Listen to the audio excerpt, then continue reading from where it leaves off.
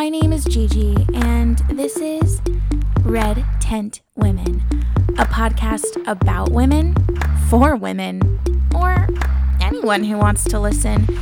In this space, we talk all things women. Join me on a journey to rediscovering the way we look at women. Let's rewrite the dialogue and change the world we live in for the better, one conversation at a time.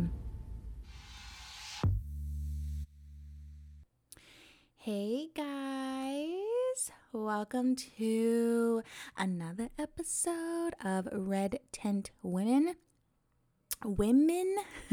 Kind of ditched on the M in that one. So this is actually a pretty exciting episode for me. This is the first interview I conducted for this podcast, and I wanted to start it off right. I was super nervous to do an interview. I'd never really done anything like this before. So I knew I wanted it to be with someone who I felt very comfortable with. So I decided to do three someones I was very comfortable with. These are my gal pals. These are my tribe sisters. These are my soul sisters. These are what my women. Okay. So, I was very excited to do this episode. Not so much to kind of like discover new things about my friends, because I feel like we have a pretty open relationship when it comes to communication, my group of friends. And I don't really feel like there's anything truly held back. Two of them I'll introduce. I'll introduce all of them in the beginning of the interview, but I just kind of wanted to come in and just do like a quick little chit chat, a little more in depth, sort of explanation of who these women are. Two of them I've known since middle school. I've been friends with them since I was 12 years old, I think is when I met them. So we just celebrated our 12-year anniversary together, or we didn't really celebrate it, but we acknowledged it. We're like, oh my God, it's been 12 years. And the third gal is a gal that kind of came in. I met her. She was actually my boss. She was my supervisor. I met her at Coffee Bean when I lived in Southern California. And she was one of the first people that I befriended and that I met. And right off the bat, like, she had my back. And there were some like things going on with some other supervisors that weren't really giving me the opportunities or the chance to, improve as a barista or be on bar or any of that. So she really stuck up for me when I finally put the foot down and said something. So that was really cool. And our meeting was a very spiritual one. I think I'll do like a one-on-one interview with all three of these girls. So you can kind of get a sense of our relationship a little bit more in depth. I think when we come into a group setting, we tend to kind of miss out on information or something because, we're all talking to each other and wanting to say something and someone's saying something and it sparks another thing in somebody else. And so, you don't always get to say what you want to say in a group setting, especially when it's a timed group setting. Now, normally when we get together, we're together for hours and we just spill everything and everything gets to come out and everybody gets to say what they need to say. But because this was sort of more of a timed thing, it was more difficult for everybody to have the opportune moment to really speak their mind and speak their truth and everything. So I definitely want to go back and have one-on-one interviews with these girls. But as for this interview, I think it went great. Everyone was a little nervous in the beginning, so pardon me if you get a little annoyed of my kind of dominating the conversation or sort of leading it in a certain direction. I just noticed that the girls were really nervous, and I knew that I kind of needed to take the reins in a little bit and you say some things and sort of maybe spark something in the others. So you'll notice that a lot of my kind of dominating the conversation, really driving it forward and all that kind of stuff. But rest assured, that is not our normal dynamic. I'm lucky if I get a word in. They're all very chatty, which is why, honestly, I think I'm such good friends with them because I notice that my friendships where I feel like I'm dominating the conversation or I feel like I'm doing all the talking, or I'm the only real opinionated one that's sharing those opinions, those relationships don't tend to really last for me because I really value other people's opinions and other people's backgrounds and other people's contributions to conversation. And and so these girls always contribute. I never, ever, ever feel like I am dominating, because I am a big personality, and especially when I'm comfortable with somebody. I'm shy when I'm first meeting people, but once I'm comfortable with somebody, I can be a very, sort of dominant personality, and I have opinions and I express those opinions. And if I'm friends with somebody or even in a relationship with somebody where they can't match that, it's difficult for me to continue that relationship with that person, because I feel kind of egotistical and self-centered in those situations because I'm carrying the conversation. So please don't get annoyed with me in this situation. I promise it's just a situation. But I also wanted to say, we primarily just kind of talk about BLM and current events in this interview, but with these girls, there is like honestly no subject that is off limits normally. Now the mic was rolling or the mic was on, and Alyssa, she explains in the podcast that she just got hired by her dream job, and so she's starting off her career, and she's just a little nervous of, how that can affect her, like what she says online, how that can affect her career. So she's playing it a little safe right now. So we tried to keep, the conversations as PG as we could. These girls are my ride or die. Like, I can literally turn to them and ask them anything or talk about anything, things that I might not be able to talk about with, my mom or aunts or anything like that. Like, these women are really like an open book for me. And so this conversation really wasn't for me to necessarily get more information on them. I've known these women for years and years and years and years, and I know them like the back of my hand. I love them so passionately. They would go to the ends of the earth for me, and I for them. And, it's a true, excuse me, what was that? It was like a hitch in my, in my breath. These women really are truly my tribe and my soul sisters. And it's such a healthy, communicative relationship that I have. And, it didn't happen overnight. It took work, and it took work finding women in my life that I wanted to keep. I mean, there was a huge weeding out process multiple times in my life where, I'm attracted to these personalities who seem great at first and amazing, and then underlying there's problems and there's manipulations and there's lack of communication, and we don't necessarily communicate the same. And I think one of the biggest successes of relationships is that you guys both communicate in the same way, because there's different forms of communication, and that goes for any kind of relationship, whether it be friendship, familiar, family, romantic, name it. If you guys aren't compatible in the way you communicate, sorry, it's going to be a challenge. I'll say it's not going to work out, but it's definitely going to be a challenge. But for me, I've had, oops, that just shifted. I've had, so many relationships in my life where they were toxic relationships, especially with women. And I've had my share of toxic relationships with men as well. But, women, I tend to open up more easily to women and sort of express and let go of my heart and my soul, and I expose it to women much more easily. There's more of a trust there for me with women than with men.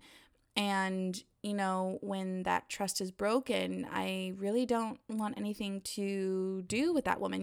Now as an adult, I think I'm much more mature, and I can look back and say, I wish that person well. I've hoped that they've grown up and they've done great things for their life, but personally, I don't necessarily need or want them in my life. And I've had a weeding out process quite a few times in my life. And I've had best friends. I've lost best friends, and I've lost acquaintances, and but that's okay. People come and go, and they serve their purpose, and it's all part of your journey. So if you are going through something hard and you're losing a friend, don't worry, it'll get better. They served their purpose in your life, and who knows, they might come back into your life. They might have served a purpose at the moment, and, it grew stale or stagnant or whatever, and they weren't serving a purpose, or you weren't serving them a purpose, and the relationship needed to fall apart in order for, to someday come back together. So all good things. So yeah, please be very kind on these girls. If you aren't, I will come after you. No, that's not the environment that I want to set, but I am very protective of these girls. And I really don't want any mean or harshness or any sort of bad energy expressed towards them or sent to them. So please just listen with open and kind hearts and minds. These are all women of different cultural and ethnic backgrounds, racial backgrounds. So they're coming to the table with their own experiences from their own lens, which is a really beautiful thing and definitely a conversation worth having. I think all of us have something to say and contribute, and some more than others. I mean, white people, we've certainly had our time. So, it's time to kind of pass on the mic to others. And that's kind of part of this podcast, is really giving the mic to women of all backgrounds and really giving them the opportunity to speak and express themselves. So with all that being said, I really hope you enjoy this episode. Enjoy my first interview. We were all a little bit nervous, as I said. But yeah, I will catch you in the next one. Bye.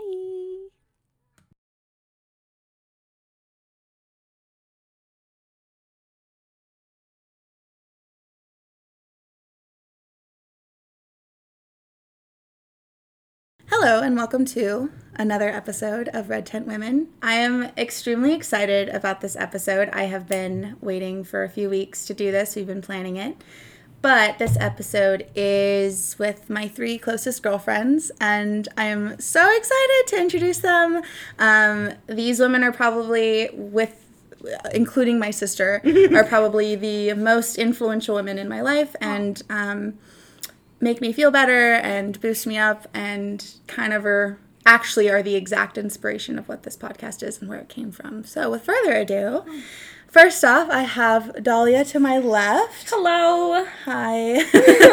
And then across from her we have Alyssa. Hello. My longtime friend Alyssa and my longtime friend Jamie. Hello. They're all a little nervous because they've never recorded a podcast before, so hopefully we'll break into it. But just to kind of give a little background on our meeting, I met Dahlia about 4 years ago. Was a coworker. Yep, about right. Technically my boss. Yay! And then Alyssa and Jamie, we met in middle school, and we've been friends, for 12, 13 years now. We celebrated 11? the 10 year at my 22nd birthday party. Well, that was our 10 year. Then it's been like 12. It's been 12 years. 12 or 13. Oh, No, Yeah, 11. we've been friends for 12 years. That makes me feel That's old. gross. Yeah, we grew up together. I watched your Snapchats hecka late, but when you were talking about the kid from Charter, the kid who watched your pets, I was like, that's crazy. Yeah. And I looked at, just totally already jumping in, but I found Mr. Facebook, and I'm just like, oh, his kids are so big. Really? His kids are so That would make weird. sense. They're probably in high school by now, right? Yeah. That's weird. Because they were in elementary I'm school sure when we were. Because he used to have students babysit them. Oh, Like yeah. Natalie would babysit. Did Mara ever babysit? I babysat. You did? I didn't know and that. they were freaking crazy. Oh, I did know that because you did tell me. Yeah, that was a... Yeah, they I were. remember Well, your- Mr. talk about how crazy they were. Like he would be saying, like know. because they were I adopted. must not have heard that, because that would have been a nice warning. Well, do you remember this story? It was when he was explaining like good parenting or whatever, and it had to do with our history lesson because you were in my history class. You were like sitting right in front of me that year. You don't remember you sitting in front of me? Gigi, I feel like I only remember you in ensemble. Oh. That hurts my heart. We've had so many academic classes you together, also in math, calculus. and I don't remember that. You had to remind me. Because my fave. Whoa, whoa, whoa, whoa, whoa. Whoa. What? Whoa. How old are they now? I have no idea. Wow. That... Yeah, so for some context, It's our history weird. teacher Yeah, is I'm like, That's great. Now I'm like doing the math in my head. Okay, I would have been like 17 or 18 when I last saw them. They were 6 and 8, I want to say. So they're So like that- teenagers. Oh my gosh, that is Like 16? weird. Ooh, that's weird. I don't know how to feel about that. Well, just for some context, so Mr. was our American history teacher, and he and his wife are a white couple, but they adopted 2 black boys. Do you guys remember where they're from? Are they American or are they from another country? I really don't remember. I don't remember either. I thought they were American, but I'm not sure. But I remember this. It was history class where you sat in front of me, and Mr. was talking. It had to do with the history lesson, but I don't remember. But I just remember this part of it, and he was talking about how difficult it is being a white parent to black children, especially if he and his wife are together, because like if it's just him alone, you could assume like maybe his wife is black or something like that. But when they're together, it's like, well, whose children are they? And there's kind of this stigma of like it's difficult to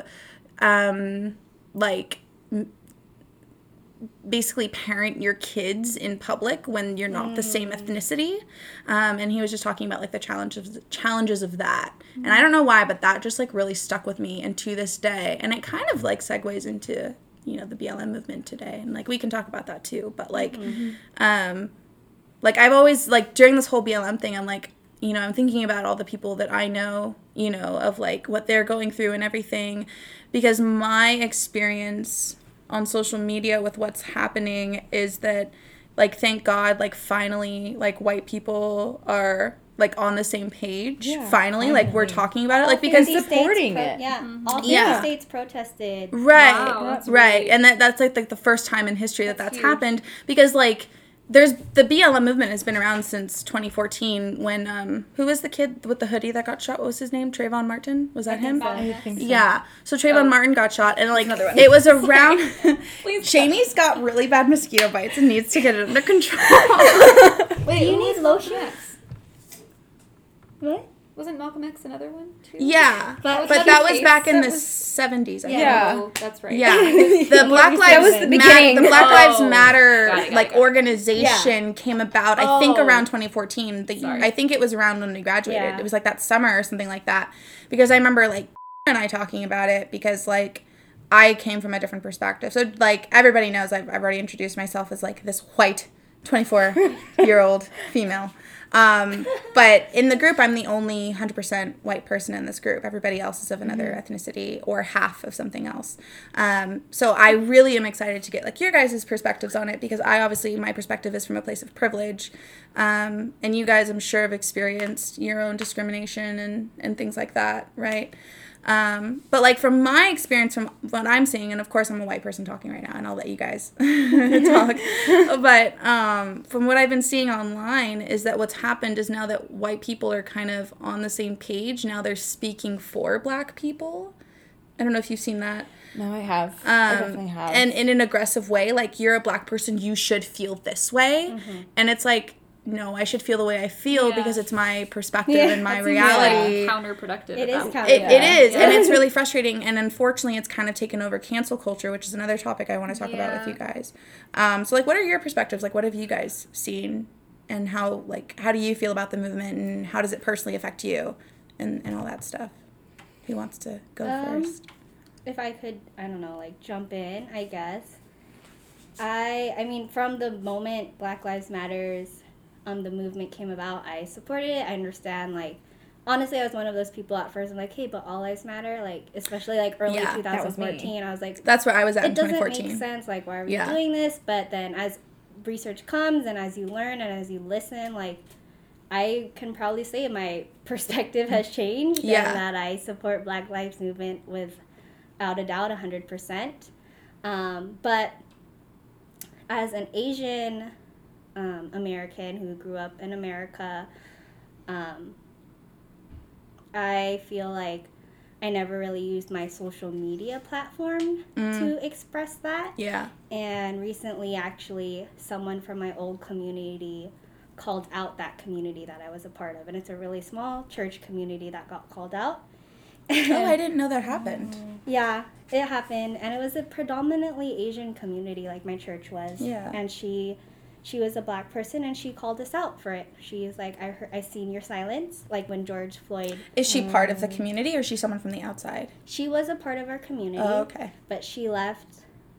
Well, rightly so, like, if she's feeling that way. She left a while ago. Yeah.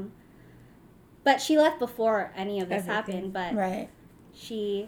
I mean, it's been my own personal battle. At first, I felt really, like, offended. Yeah. I was like, why are you calling us out? Like... It felt like a personal attack. You don't know our, like low-key, it was like, we're Asian. Like, this is just how we deal with things. Like, you come into our community. Like, I felt like kind of attacked. Like, you came into our community and expected us to conform to what you think is right. And then I realized, like, that's very ignorant of me. Like, that's, like, she was calling out in a way of, like, you were supposed to be for me. She's calling out things that actually were problematic that the community didn't necessarily want to acknowledge. Yeah. Not necessarily that. It's a community, I guess. Like, we just don't... You don't really think about it. Yeah. And, I cried a lot. I felt really called out. Like, why did she not feel like I supported her? I was like, well, because I didn't say shit. I didn't say shit. That's why she didn't feel like I was supporting her, because I wasn't. And so, and what's kind of come with this movement is silence is just as bad as outwardly saying you're racist. And I think I know that's been something that's been said for years, like taking silence is taking the side of the oppressor. Yeah. And I think that finally, because I was called out, like, it clicked, and I was like, you know what, you're absolutely right. And I personally didn't reach out and apologize, because that's not my place anymore. You know, it's just like, I just have to do. Like, I'm tired of speaking, I have to do. Right, so, actions speak louder than words. Yeah, for sure. Every day since that, like, I'm in this book club where we're reading The Hate U Give, and, like, talking about these stories and, like, listening to the stories. I have done research. I changed who I follow on Instagram. I purposely make sure I create an account for my profession that I follow the Black people in that community, because what I've noticed that there's a lot of professional white people in that community, but I was like, hey, we're the people of color. Yeah. And so I had to kind of dig deeper. Like, you know, on Instagram, when you're like, oh, I'll follow this person who's in this hashtag, and this person who's also following in this hashtag that relate to my interests. I had to dig a lot deeper and, like, Google search, who are the Black people? Yeah. And I'm just like, why is it that hard? Why are they so under... I can search the web for that. Oh, is that Alexa or Siri? Who was that? Or was it Google? Siri clearly wants to be in the podcast. Siri's like, I'm a woman too. Can I be excuse me, I have thoughts too. She wants to search the web for that, and I appreciate it. Thanks, Siri. You know, feminists. Maybe we should have turned off our phones. Oh. Mine's on silence. It should be okay. Yeah. But also with that, to this day I can't find another Asian person along with that. And it's kind of like, well, maybe I can be that person. Yeah. So, that's cool. There's that. And on my personal Instagram, I follow, like, Black Instagram and history, and I post it all up in my story. I'm constantly trying to be conscious of sharing that information. Yeah. And donating when I can. Yeah. And you're going to be an educator. So, like, that's a huge thing, too. So I'm sure that weight is on your shoulders of, like, okay, we're going through a massive change, and the change needs to happen. And because I'm an educator, it's up to me to influence the next generation. Because I feel like we were extremely lucky with our education. Absolutely. Because we are in a country where education is falling apart. And I think charters aren't helping the situation. However, with that being said, what we do know about charters, we all went to a charter, the three of us, and we had an extremely good education, whereas if we had gone anywhere else, we wouldn't have had that education. And we were in a space where it was, I felt, from my perspective, it was ethnically diverse. I mean, how do you guys feel about that? For the most part. Yeah, I think we could have had more Black kids, for sure. I was about to say. And I think I saw someone post on Facebook, just because I feel like out of the three of us who went to the same high school, like, I follow most people from high school. Someone posted, like, who was your first Black teacher? And I don't think I had one. A lot of people from our school, they commented and they were like, or who was your first Black teacher in high school or something? And a lot of them were just like, we didn't have any. Holy crap. We didn't have any Black instructors. All my instructors because we were a middle school / high school. So before that, I'd only ever gone to one other school. And my elementary school, it was all Mexican and white. So I had a huge, well, my own story, I haven't gone into that, but, you know, I have a huge Mexican influence on my upbringing. So my perspective often is from the Latina and the Latino community, because of my upbringing and how I was raised and the influences I had on my life with my teachers being Mexican, my friends, my uncle who was the biggest advocate in my learning Spanish growing up and the reason why I went into a Spanish immersion, and, you know, and like now with your family, Dahlia, of like, you know, your Mexican heritage and having, you know, your family as my second family kind of still infiltrating that. And, you know, so I am a white person, but a lot of my perspective I think is influenced by the Mexican culture for sure. But like, what about you, Jamie? I mean, you're half white, so like, yeah. Where's technically I'm like, okay, I was having this conversation the other day because my mom was like, you know, you're white, right? And I was like, yeah, I know. Because like sometimes I'll be like, yeah, like I'll talk about like how I'm Jewish and like my Israeli side, but it's like they're still white. Like you could like that can still be your ethnicity, but like your race is still Caucasian. It's still Caucasian, but they don't have, I think, the privileges it's not the same, it's that like the European weird. white has. It's weird. Like we were looking it up on Google but I have yesterday. that on the other side. I don't know. It's weird because like I don't know. I always feel like that's its own thing. Like I always feel like that's its own. Like Middle Easterners aren't white, but then I guess like they are. I don't know. It's weird. It's weird. But weird. yeah. So. And I'm not even fully Middle Eastern, so I can't even fully identify that way. So I feel like I've always been caught up in, like, what am I? Like, what is my identity? And I remember one time when I was applying for college applications, and I put that, like, I had Middle Eastern, like, descent, because it asked for, like, your race or something. My mom was like, oh, don't put that, because then they're going to, like, associate you with terrorists or something. And, like, that was my mom. And, like, she's not even Middle Eastern, but, like, you know, my dad is. And so I was like...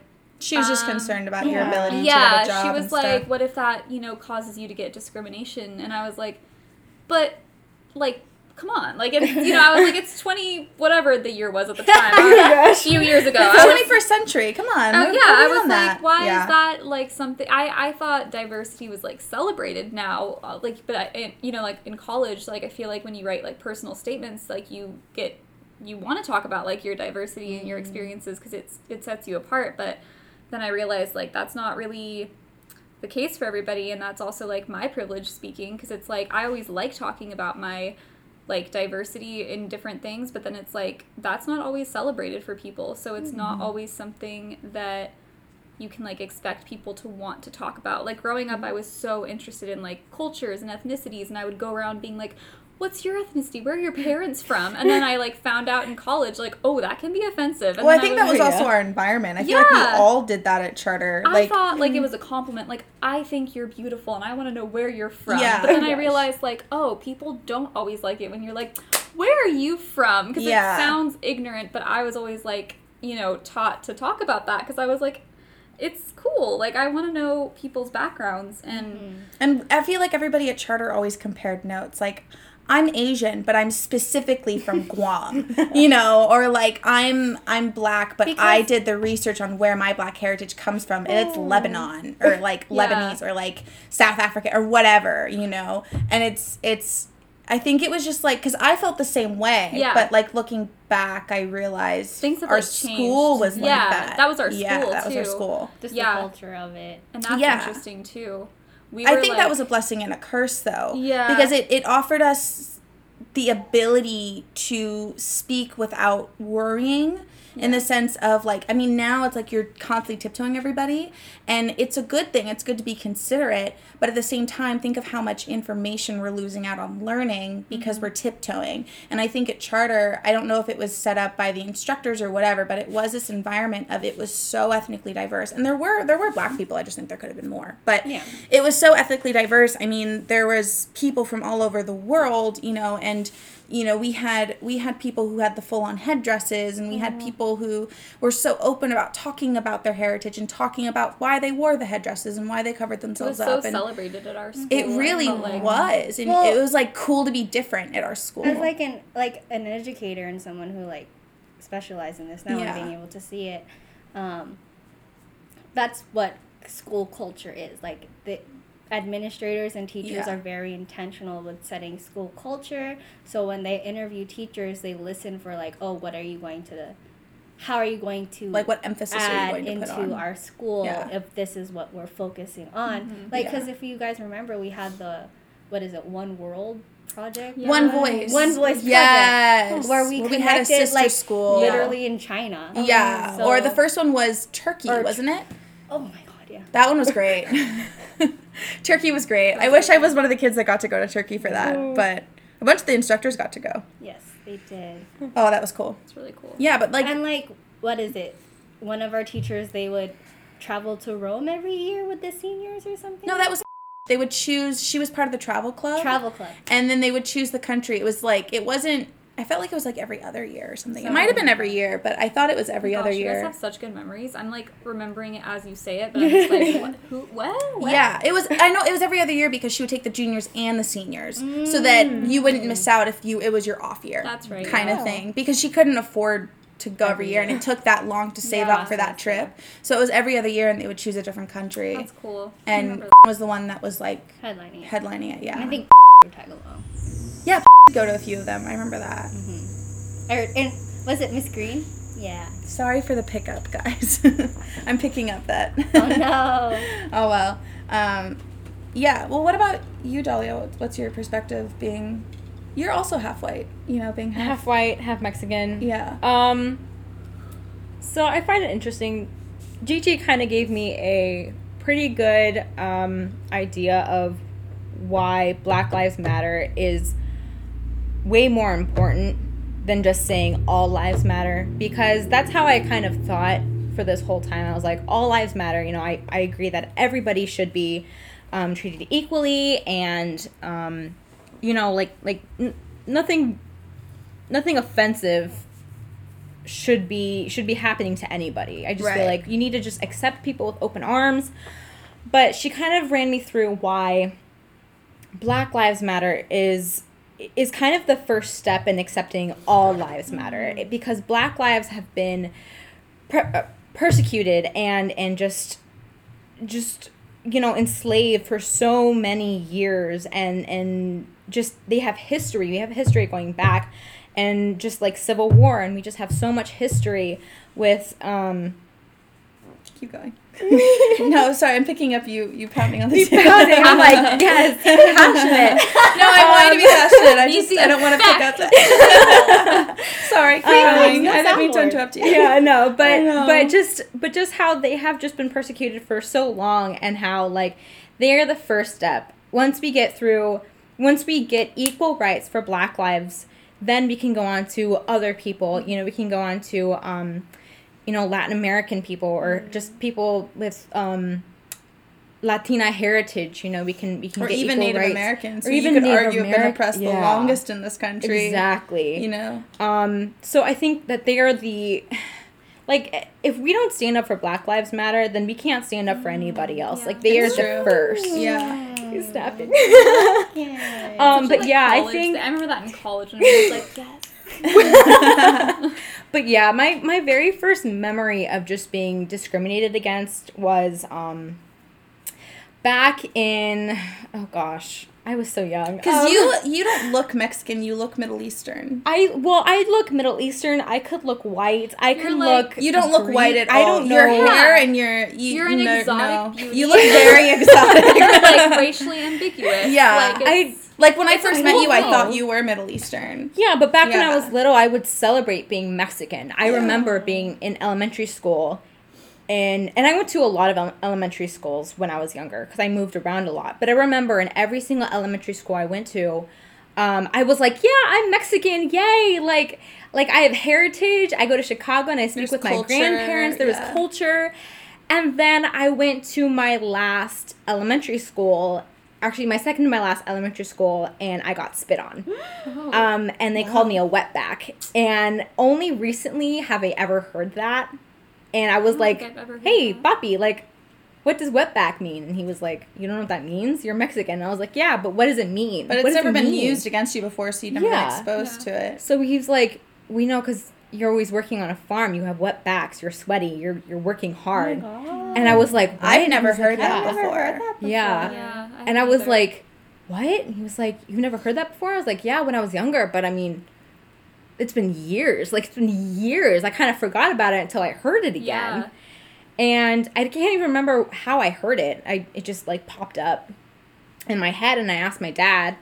And I didn't tell him why I had heard it when I was younger, because my dad is the white one. My mom is the Mexican. And so he doesn't really understand a lot of my culture and why my Mexican family does the things that they do. So he has a lot of opinions, and just, he's kind of not biased, but I mean, yeah, no. He's a little ignorant. He's a little ignorant on why I do the things that I do, because I have learned, from my family. So that's always the hard part, why I can't mesh well with my dad, because he doesn't understand my points of view sometimes from his, white perspective, yes. And privilege, yeah. Yeah. So, and I think the problem is a lot of white people, which is, thank God, coming to light, and people are finally acknowledging it.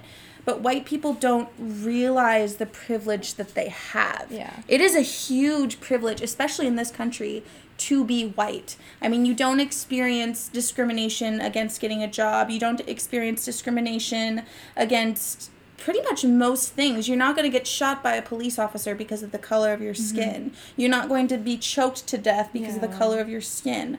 Hell, I don't even really ever get pulled over. The only time I got pulled over was when we were at the college and I did an illegal U-turn. Yeah. And all I did was say, I'm so sorry, I'm lost, and they let me go.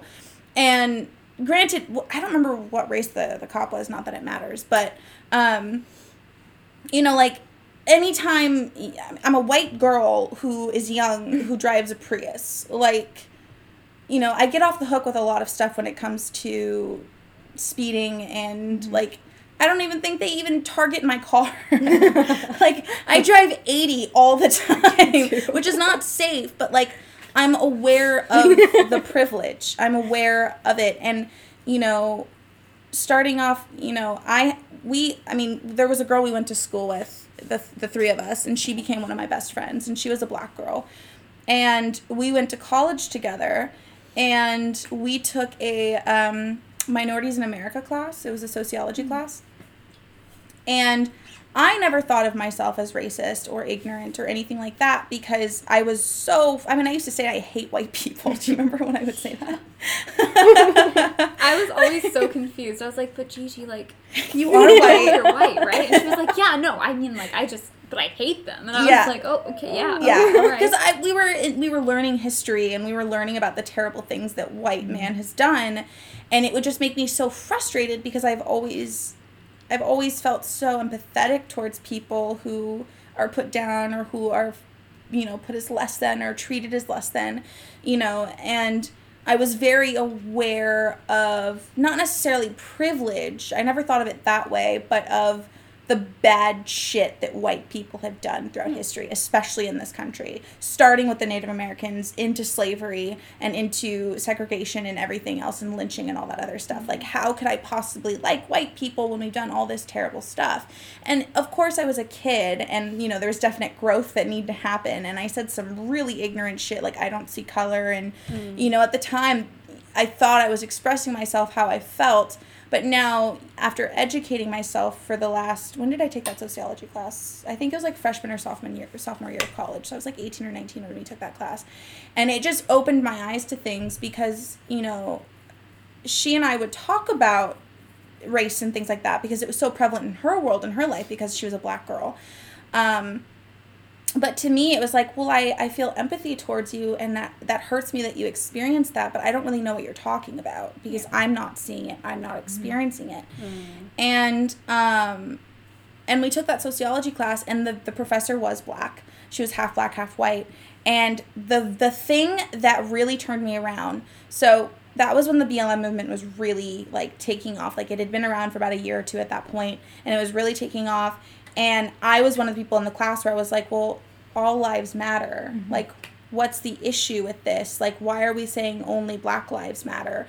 And it was the friend who turned to me, and she was like, Gigi, think of it as this way. Think of it as saying Black Lives Matter too.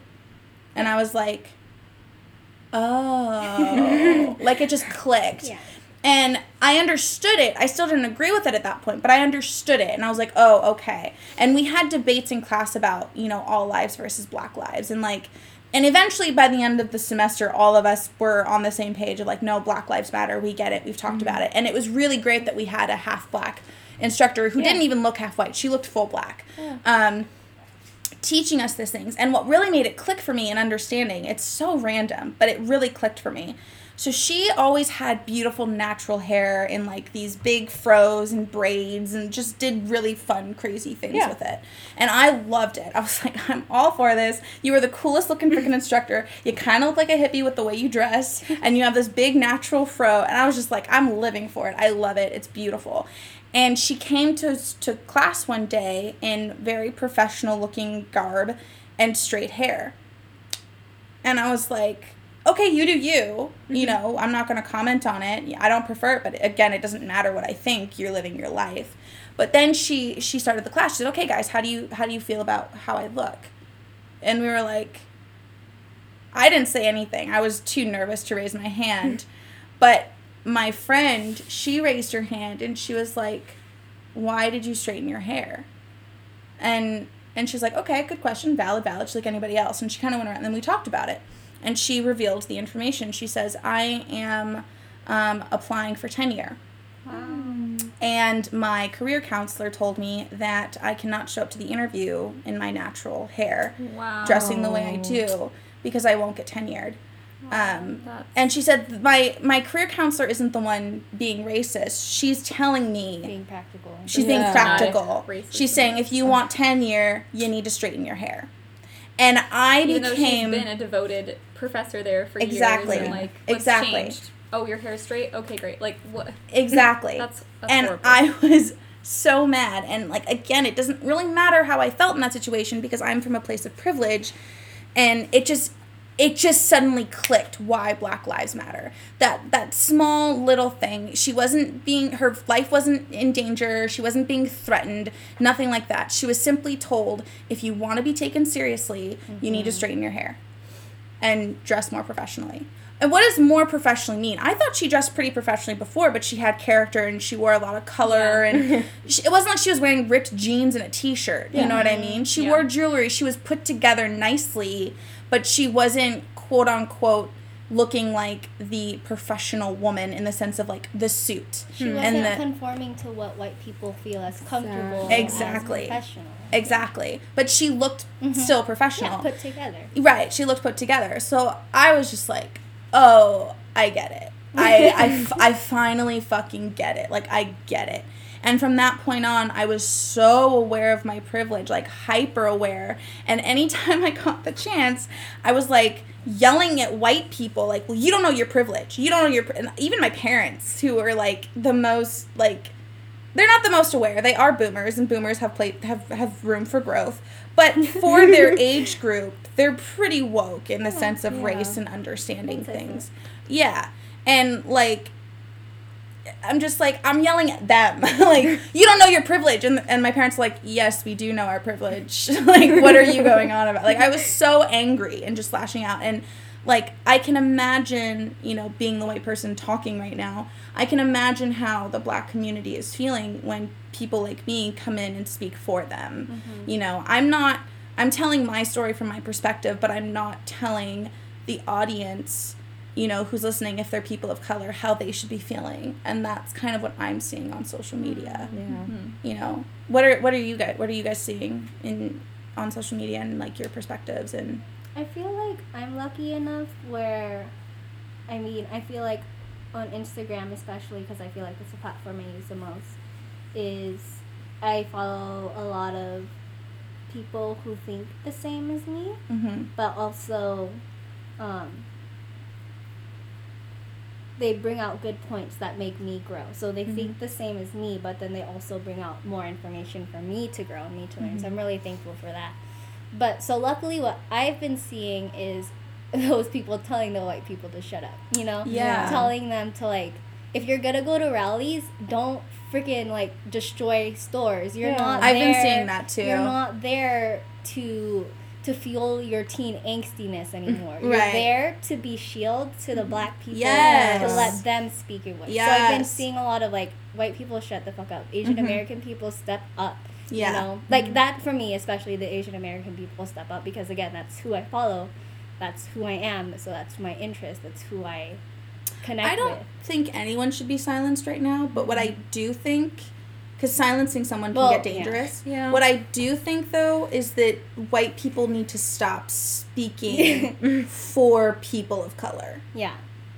You know what I mean? I think maybe not silence, and I don't know if this is controversial, but like we've listened to white people. Yes. I'm sorry, but we have. For So now they thousands need of to just, years. I think they could shut up for a little bit. Yeah, for sure. For sure. I mean, like, Yeah. And also, like, don't do things at those events or protests that, like, reflect then on the black community when that's community. not what they want and that's not... Listen. Yeah, and, like, I saw somebody posting about that. I think it was, like, a black woman, and she was saying, like, if people think that, like, looting and getting violent and doing all of these things is, like, helping the black community, then you're very wrong, because, like, that's taking away from what, you know, people are trying to do, and, like, that's also speaking for people, but that's, like, what she was saying, and it's, like, so I feel like people also need to, like, put their ego at the door and be like, why am I doing this? Am I doing this so that I can get out, like, this, like, aggression and just be like, yeah, like, blah, blah, or is it, like, I'm going to, like, how you said, like, be a shield and support and really be, like, an advocate and an ally for people in that community, so... Yeah, I thought that was interesting. But I don't really have social media, so I don't really see, like, that many things, honestly. I mean, I hear about things and I see them, but just not in the same way. I just, I don't You're really... getting it mostly from the news, maybe? The news, or, like, you know, other platforms, but not so much... Like, I watch a lot of YouTube and I watch the news and, like, that kind of stuff. But, I mean, like, I don't have Instagram or Facebook, and... Does Nick have social media? Is he kind of filling you in on what's going on? I don't know if a lot of people that he's following have been posting anything different than, like, what we've been kind of already seeing or talking about, but, yeah, I mean, we've pretty much just been kind of saying the same thing, like, it's just, I don't know, it's just... It's about damn time. Yeah, and it's just unfortunate that people still have to be, like, getting, you know, brutally murdered, or, you know, things have to keep happening. In 2020 still, this is happening for us to be like, oh, yeah, like, we're still not very, you know, like, aware of this, and it's like, oh my gosh, like, so easily we still have so swept much under work the to do, Well, that's kind of what I was telling Dahlia earlier, is it's something I've kind of been thinking about a lot, and it's true. You can't see clarity until there's chaos. Yeah. You know? And what's been happening is that it's not that we don't know it's happening. Yeah, that's true. It's that we've been sweeping it under the rug, sweeping it under the rug, sweeping it under the rug, don't want to deal with it, don't want to talk about it, don't want to see it, and black people are like, that doesn't make it stop. Yeah. It doesn't mean it's not happening. It means you're choosing, you're making Like, the choice Did you guys to ignore do you it. guys watch Trevor Noah? I Yeah. love Trevor Yeah, The Noah. Daily Show. Like, Yeah. he made a video when the protests did... About the contract? No. Oh, that when one the was really good. protests started first coming out, he mentioned, like, this isn't just, like, about George Floyd. We're like, okay, we can keep sweeping it under the rug, pretend like it's not really there, but that one video of that one woman calling the police while holding her dog, did you guys see that one? Yeah.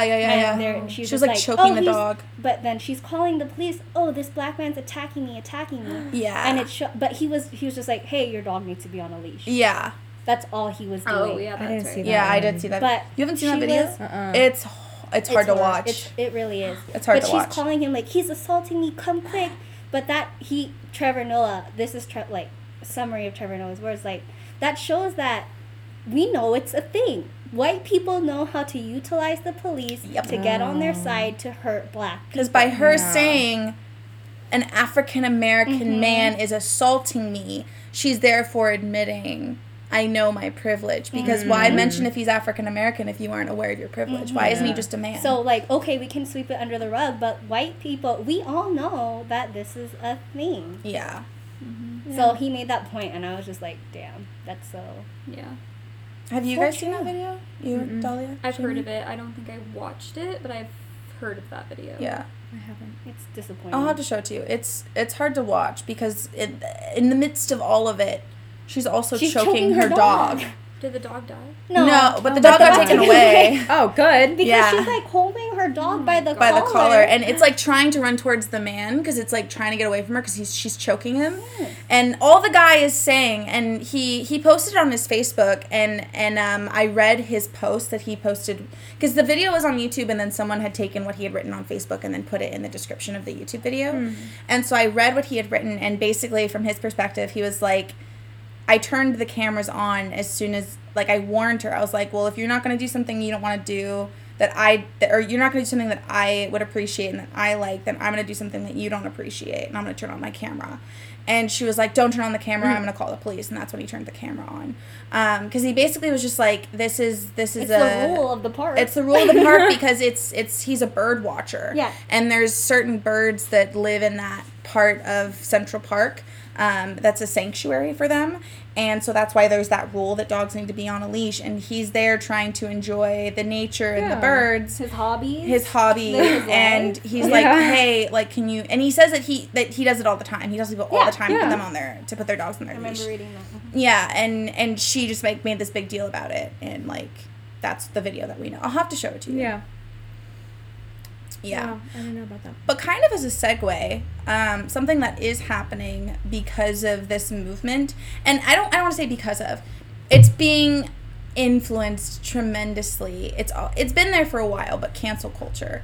Like, what are your guys' views on cancel culture? Do you think it's getting too far? Do you think it's getting too ridiculous? Do you think it needs to happen? You know, what are your stances on cancel culture? And well, I think it's just getting a little too... People are so sensitive right now because of a lot of things, but I think cancel culture is kind of like taking an extra step. They're kind of like, oh, we need to take down videos from people who have mentioned things years and years and years and years and years ago. Like, they did things back when they were like youngins in their teens, you know, and they have grown and they have like, we've all done stupid shit in our teens, and I will be the first person to say, like, the whole thing that I said earlier, I don't see color. Like, clearly that's not what I meant. I see color, but but now I see the beauty in the differences of color, you know, and like, we've all said dumb stupid shit. And it's like, okay, like it's you know, like, oh yeah, that was bad, I shouldn't have said that. Okay, but these people are getting like hate, berated, like, and these are like good people, some of them, like some of these YouTubers that like Jenna Marbles. Colleen Ballinger had to apologize. I mean, these are some really Jenna Marbles got canceled. Really? Oh yeah, did you hear about that? Well, I thought she voluntarily canceled. She did because she was feeling the pressure of cancel. Like, people were telling her she needs to get canceled, and she was like, okay, you don't have to get all into it. It's important to me. I mean, we all know Jenna Marbles is my favorite YouTuber. I think it's dangerous to cancel someone like Jenna. She has apologized in the past for her past behavior already, and unlike many other YouTubers who has done that, she has clearly shown growth and not repeated that behavior. There are so many times when I see YouTubers do stupid shit, apologize for it, and then continue to do the same stupid shit. And Jenna has done stupid shit, apologized for it, and then made the change and grows from it. That's important from it. Yeah, because you're not born perfect. Because if you were, then why the fuck are we alive and why are we living? We're here to grow and change and learn. And it's a journey. Yeah, and the argument that I keep hearing is like, okay, so if we start with this cancel culture, we're basically telling people you don't get a chance to like grow and show that you are learning. And it's like, isn't the whole point to like make people realize and then have them come together to make a better community? But then if you're kicking them out of the community, it's like, okay, great, so you're just then making them have to like get, you know, punished forever when they are actively trying to be advocates for these communities. What's so scary about it is someone like Jenna, who is the epitome, the perfect example of someone who can grow and who can change and who can learn from their mistakes. What you're telling other white people by canceling someone like that is don't even try, because there's no point. And how are we going to inflict change in the world if we're telling the white people that have been the oppressors, don't even try? Mm-hmm. Yeah. Well, what change is that going to spark? What positive change, I should say, is that going to spark? Like, I was about to say, like, imagine in a classroom, like, oh, this kid made one mistake. You're out. Yeah. Right. What are they going to learn? You can't go to school. They can't go to school. Sorry. Like, there's reform yeah. and change now. It's really difficult, not difficult, but I feel like, as teachers have learned to not send kids out of the classroom. Like, before, I feel like, get out, like, if you make one mistake, just get out. It doesn't because do you anything. Don't learn. Yeah. You're feeling segregated. You're feeling alone. You feel like you have no more support.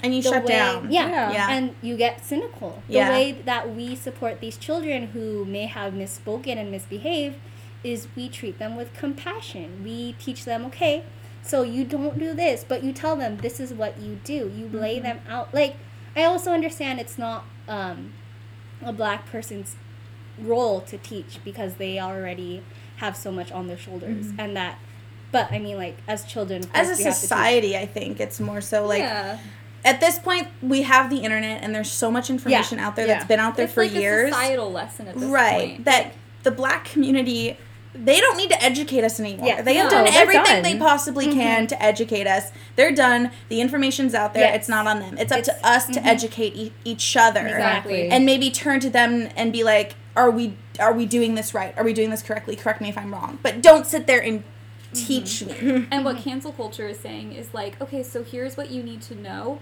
but don't implement it on your huge platform for everyone else to be influenced. We're going to just take it away instead. So you have no way to, like, spread this word and inspire other people, other white people, or people in general. It's just like, that's taking away a major platform. And I think cancel culture is lazy.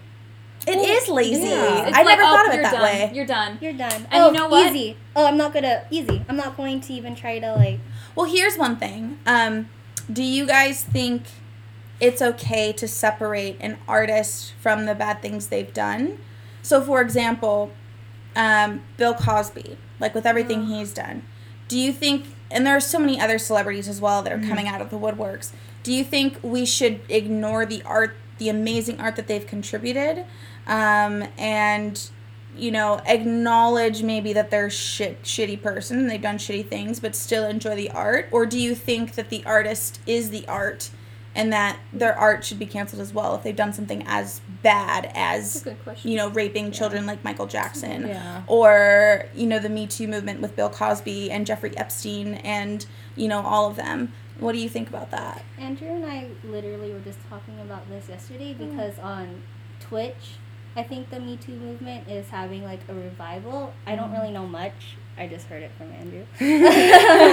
But he said, he kept saying, like, oh, man, one of my favorite streamers is on there. Man, I really liked his videos. I'm like, okay, but he literally, like, he had accusations against him. Like, what are you doing? He's like, ugh, I know he's bad, but man. And I just, part of me, every time I heard him say, like, I know he's bad, but I'm like, part of me, like, understood. Didn't but part he, like, of me Louis also, C.K. like, as well, and Louis C.K. was another accused. One.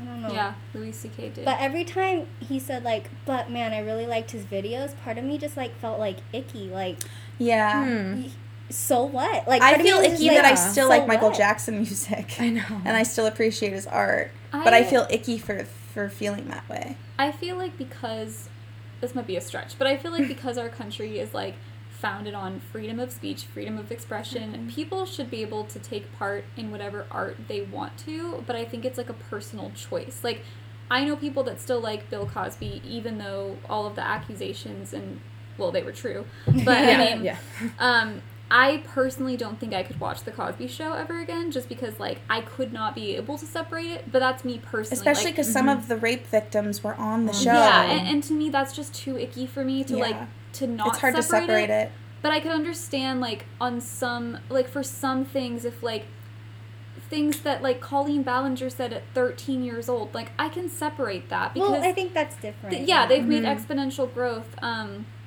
But, like, there's some I can't, and I just feel like that's a personal choice. I would It also never... depends on the crime, too, right? Yeah. Like, some are way worse Like we were saying, than... like, we say stupid shit all the time when we're teenagers. Yeah. But if you, like, constantly rape children... Right. Yeah. Or minors, or even just women. Yeah. Right. And Oh, yeah. anyone in general. Like, if you're just a shitty And I person. feel like if you sing along to, like, a Michael Jackson song and someone's like, oh, you support child, like, molestation. Right. Oh, gosh. But then if it's like, they're my idol, I want to Yeah. be everything Uh-huh. they were, it's like, ooh, yikesies. They- Right. You know? That's kind of how I feel about it. Like, Like, there's a balance. I feel like Yeah. music is a little bit easier to Yeah. separate than Something like acting. art. Because you're not seeing Well, them, especially maybe. because the Cosby Show, I mean, that was all about, like, family values, Yeah. wholesome, Right. and, like, that Yeah. was such Double, a scandal, like, so Yeah. bad. Double the last thing. person you would think of to Did do you guys that. know that the first time he was accused in court was way back in 2005? I did not know that. Yeah. You told me that. And it was by the girl who eventually got him in prison. She had to she tried to eventually it went into like a civil court, and he ended up paying her because she won a lawsuit because she didn't have enough evidence to prove that he had raped her. So then the only thing she could get him on was, okay, then I'll sue you. And I think she won or something like that. But it wasn't good enough because then all of a sudden, you know, a few years later, women start coming out like crazy. And she's like, okay, let's open up this case again. Because she's like, I'm not done. Suing is not enough. Yeah. You know, there's a podcast about it. What is it called? I was listening to it the last time you were here. It's a short podcast. It's only a few episodes. I'll have to look it up and tell you guys later. But there's like an amazing podcast, and it's hosted and made by the woman who pretty much was the only journalist since the first conviction back in 2005 that took the side of the women and was like defending them to the death and would go on the news and defend them and she was a journalist, and a lot of, you know, the research she did would be pushed aside and like, it's not, you know, she's not a good journalist and she's doing all the correct things to be a good journalist, you know. And it's like, because society, we do live in a chauvinistic patriarchal society, and because that patriarchal society didn't like that, you know, a man of power was being brought down, then you're not a good journalist, especially because you're a woman. You know. But yeah, that was something I was thinking about because I listened to a guy by the name of Pierre Zo. He's Vietnamese, but he was raised in America and then moved to Prague because he just hates American culture. That's basically why he says he moved to Prague, is because he just can't stand American culture. And he was talking about, you know, where do we separate the criminal, the crime, and the art? That's such a good question, though. Yeah. It's really difficult. It's because it's like sometimes I make exceptions and sometimes I don't. Bill Cosby, I don't make the exception. And I think, Jamie, you made a really valid point that it's because it was this wholesome, like he was America's dad. Yeah. Really? Yeah. It, like, that one hurt. Like, Yeah. like, ooh. Like, It took me a long time to come around to it. I didn't want to believe it. Yeah. it's still really hard to believe. I mean, I believe it, but it's Yeah. like, oof, that's rough. Like, that's really, I can't even imagine. I mean, his character seemed like who he was, so I was just like, oh, wow, he's such a great guy. Like, such a family man, you know, and, like, it's just, nobody's... Because it felt like he wasn't impervious to playing a these character on the Bill Cosby Show, because outside of the show, when you would see him, you know, doing his stand-up or in an interview, he was Bill Cosby, the show Bill Cosby. Yeah. You know, so it didn't feel like, it just felt like he was playing himself on a show about a family. But it's interesting because I think of, like, Louis C.K. and, like, I liked his stand-up a lot, and then I found out about, like, what happened with him, and I was like, that's disturbing. But I never really identified with Louis C.K. as being, like, this perfect person because of his comedy, so it wasn't as much of like a like, I mean, it's horrible, don't get me wrong, like, it's not excusable, but it's like, it wasn't like, oh my goodness, like, everything I know is shattered. It's like, all right, I mean, I'm not gonna support him, but you know, like, it didn't hurt as bad. It's different. Yeah, it's not different in terms of like how bad it is, but it's how you look at different things. Like, I don't take comedians as seriously as I do certain people in certain roles, because it's like, well, some comedians I do take seriously, but sometimes depending on their material, like, it's just they're in their own niche, Yeah. I guess. Yeah. I feel like you can separate But I think there is something with acting. I feel like many of the people who are actors who have been involved in scandal, cancel culture is like, done. Yeah. Like, you're done. That's it. But with, like, Michael Jackson, I still hear his music on the radio. Yeah. You know, and there's or like other... Jimmy Fallon. Like, Yeah. that one was interesting, too. I didn't hear about I Fallon. didn't hear Fallon, yeah. I thought he had to... Yeah, it was Jimmy Fallon. I thought he had to apologize because he did a skit, like, a long time ago, and he did blackface Yes, for it or something. I do remember Remember this. that? Yeah, this I was didn't know actually... about that. Yeah. I think, Yeah. I did hear I about just that, feel which I like thought was, like... apologies are great, but also so is growth. But Yeah. also, like, Apologies are necessary, but they're only a real apology when you prove growth. yeah, Yeah. I hate, like, I think I watched, there was a TikTok that I saw, and it was so gross. Ugh.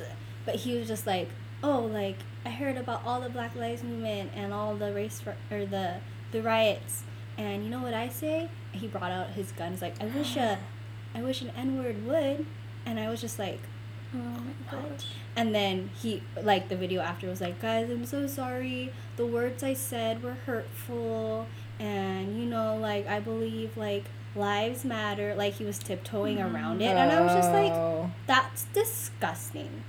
Ugh. Like, for that, like, shit like that, I just... Well, that was... So I think for me the difference is because the reason why Jenna Marbles is in so much trouble is because she did blackface of Nicki Minaj way back in, like, 2011. I hate the waybacks. Like, I get the receipts. Yeah. And I get, like... But it's like they dig some of these things up. Exactly. Like, They some of do. them were not even on their accounts anymore at Yeah. all. Oh, Like, she took those videos. Yeah, It was a Chinese one And- that she did that was, like, really racist for a Chinese. She was depicting a Chinese guy, and she said some racist shit. Because, you know, she used to do those comedy sketches.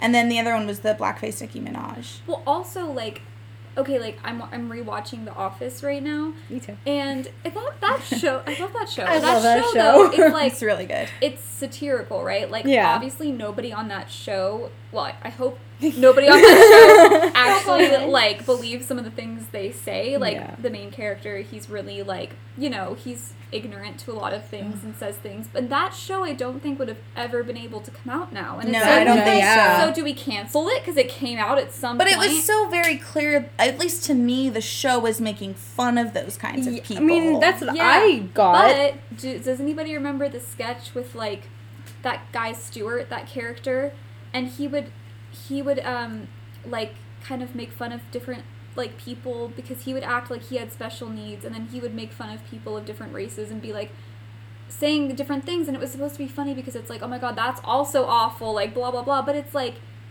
nowadays I feel like you have to be careful even with your satire, Yeah. because it can still be misconstrued if you don't know that's the point, and even if you do, it can still be like, ooh, this is funny to people. Like, I don't know, it just really depends. But it's like, do we cancel those things for coming out at a time when, like, that was an ignorant, you know, it's like, if they know now that that's not what you should be doing, I don't But know. I feel like, I mean, I've seen it, like, with Warner Brothers, I think, especially, like, before their cartoons, they would have a disclaimer.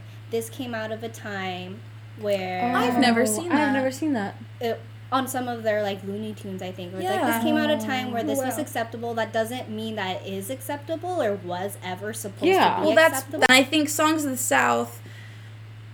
I kind of defend it in the sense of it is a place for education. I don't think it should be on Disney Plus. I don't think it should be easily accessible. Yeah. However, maybe it should be put... really prefaced. Right. Maybe it should be put in a museum where Yeah. you can go to this museum and learn about the movie and learn... Like, it's the same thing with the statues. I don't think the statues should be torn down, especially the ones of the founders. Now they're turning from the Southern statues, the Confederate statues, which shouldn't have been put up in the fucking first place because they weren't put up during the Confederacy. They were put up years later.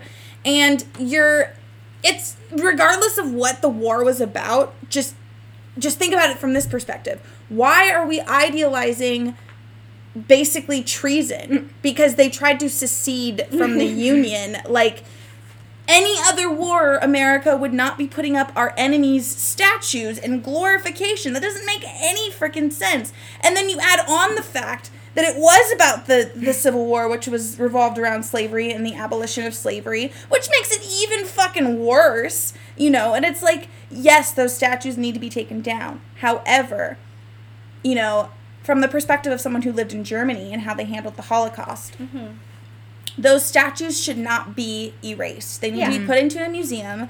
We need to be taught. They need to be in our education. I mean, you look at the Holocaust, and the reason why I, to this day, will say that nothing like that will ever happen again in Germany is because of how Germany handled the aftermath. They could have easily destroyed all of the evidence because the Germans took records on every little thing, down to the Jew who got their tooth pulled out on Tuesday, December 3rd, you know, like shit like that in 1939. Like, they recorded every little thing, and they could have easily destroyed everything, torn down the concentration camps, destroyed all the records, destroyed all the evidence, and they didn't. They turned them into museums, they saved the information, and they teach it to every single kid in school. Nobody wants that history to, like, repeat itself. No. And that's, like, imagine if they did. That's exactly the replica of cancel culture. Yeah. We're going through an age of forgetfulness. Yeah. If we start to forget, that's how history repeats itself. And that's what always said, you know, in high school. The whole thing, like, he started off his class, why do we learn history? And then by the end of the year, we learn history because history repeats itself. It's so important to understand history so that we can prevent bad things from happening again. And if we tear down these statues and destroy them and don't save them and preserve them and put them in museums responsibly, then we're going to lose all that history. And by tearing down the founder statues, okay, yes, this country is founded on slavery. You can't erase that. That's a fact.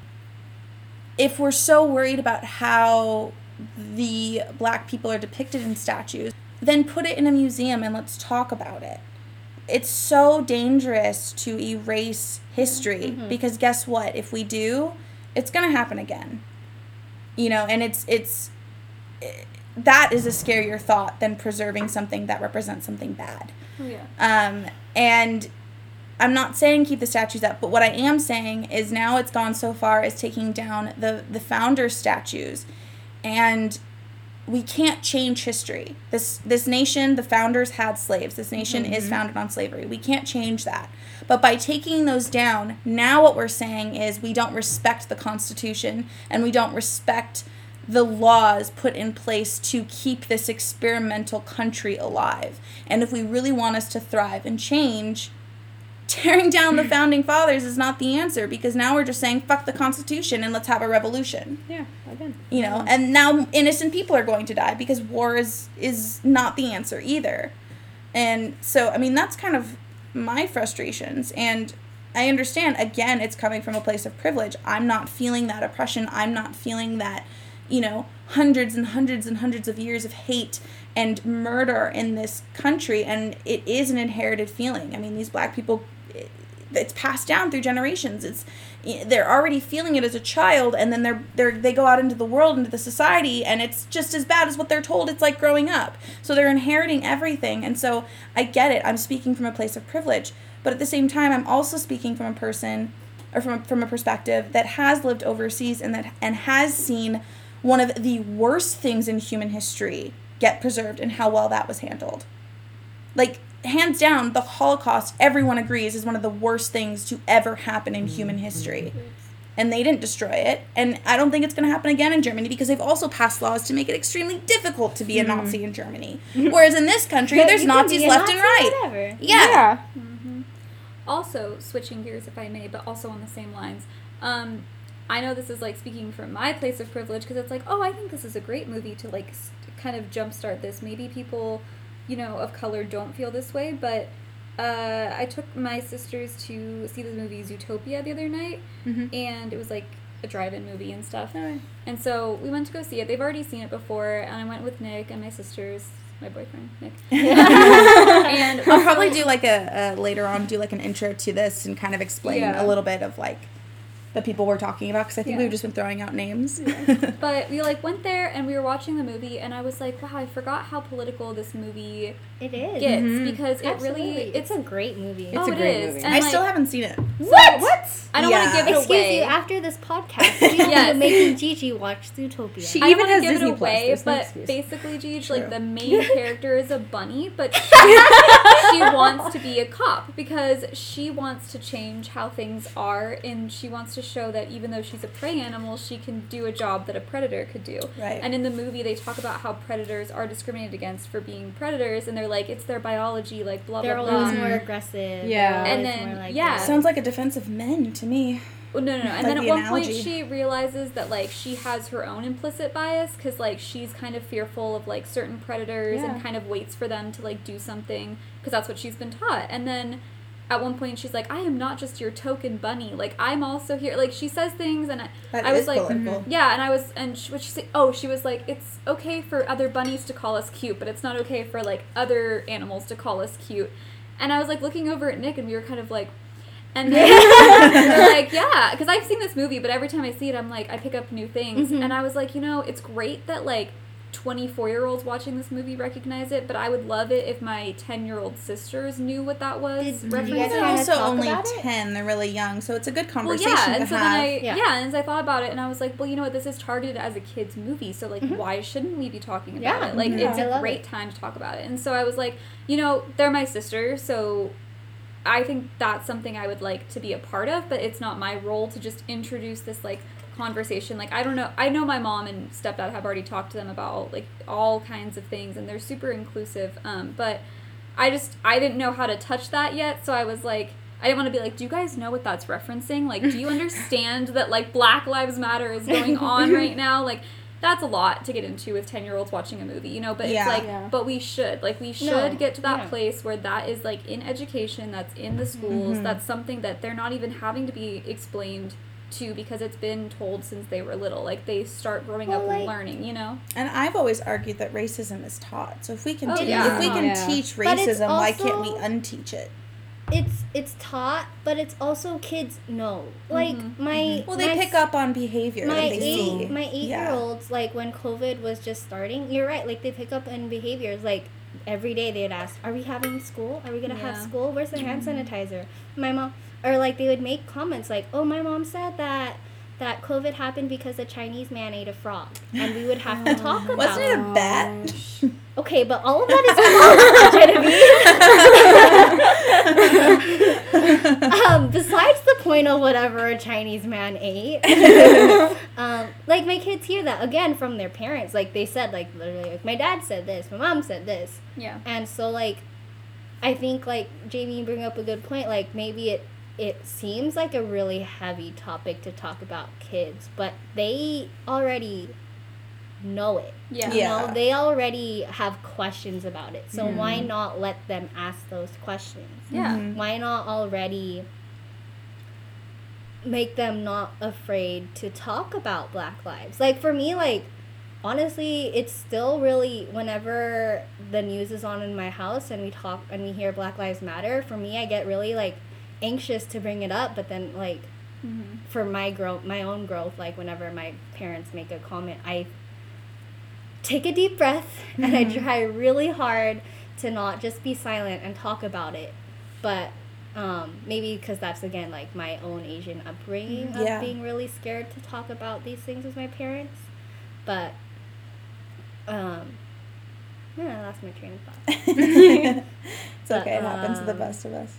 Yeah, like, I think if we start those conversations as kids, like you said, then they can grow up into being more comfortable to talk about it. Like, there are books, like, literally, there are books to talk about racism for different age groups. There's even books to talk about LGBTQ. Well, and, like, you remember that book that showed us? Tango Makes Two. Oh, yeah. Takes Two to Tango or something so, like that. My sisters Tango Makes actually, Two. we, like, talked about this stuff with them when they were, like, maybe, like, 3 or 4. Like, we started talking about, like, different types of relationships, different, sexualities. And we did talk about, like, race and stuff like that. And I think they know, but like the subtleties, you know, like that stuff goes over their heads a little bit. And that happens like when you're 10. Like you're not gonna be like, token bunny, that has to do with like being a token, you know, person of color in the group. It's like, obviously you're not gonna be like, do you guys know what that means? Pause the movie, like what does that mean? You know, but it's like, but you want them to ask those questions so that you can talk about it, because it's like you want them to kind of pick up on it more than just the surface level, like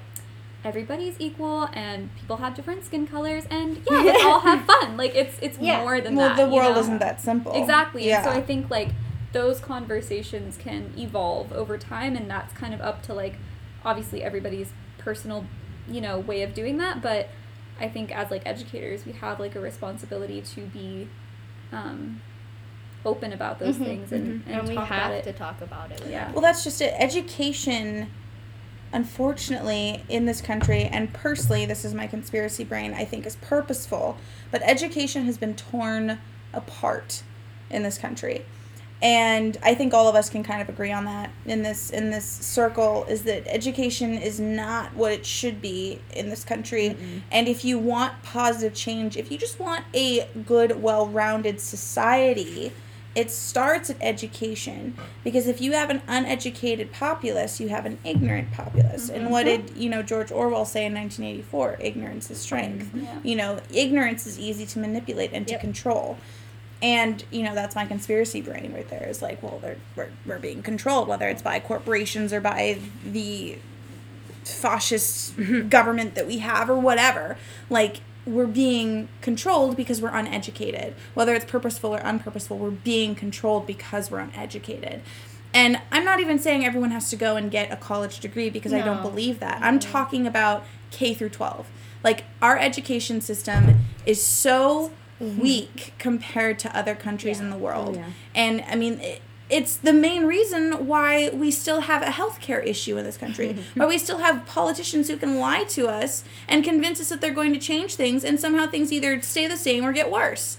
You know, it's because we're not educated and we don't know how to critically think about things. And we're so easy to jump the gun, which goes back into cancel culture and why it's so easy that cancel culture came about.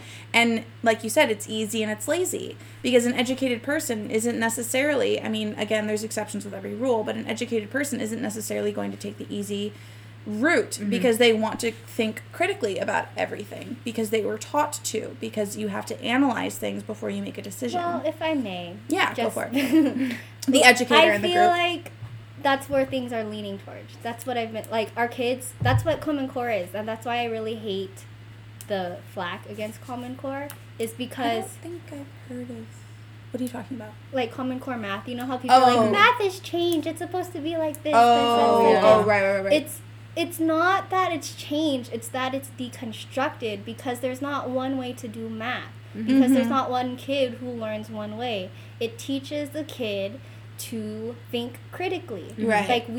Like word problems suck because, again, like you said, like we hate thinking. But now I teach second grade, or I did, and that's a lot of what we did. Yeah. Word problem, group work, collaboration. Because now I feel like education is leaning towards the value of critical thinking, the value of, like, well, I'm glad to hear that. My kids literally, like, they research. Yeah. They cite their sources. They write papers. But can you say the same about our generation and the generation before us? Well, no, because that's the thing. Like, that's why there was so much flack against Common Core, because it's like, oh, it's step by step by step. Yeah. But what I'm saying is there's hope. Right. No, I'm not saying there's no hope. I'm just saying it makes sense why we're at the place we're at, because our education system has been torn down for generations. I mean, you look at the education our parents got compared to the education we got. So different. So different. They learned so many more things, and the boomers can think a little bit more critically on things. I mean, I don't know if all your parents are boomers, but my parents are boomers. But, you know, it has been happening for a long time. I'm not saying there's not hope, because because of you and what you do. I'm sorry, Jamie. No, it's okay. I'm getting a hot flash at 24 years old. It's like 95 today. I'm like so sensitive to the heat. It's bizarre, hot. But also to the cold. Sorry, this is the most private location I could find. Bitch. Sorry. No, it's okay. No, but like with education, I know more about what's happening in education with the young kids today because you're in it. But as for like the education I see for our generation and older, and I can't speak for like honestly can't speak for above 7th grade, right? Especially like college, like I can't. But yeah, but that kind of segues. So, do you guys consider yourself? Because we're on the cusp, all of us. Jamie, I think.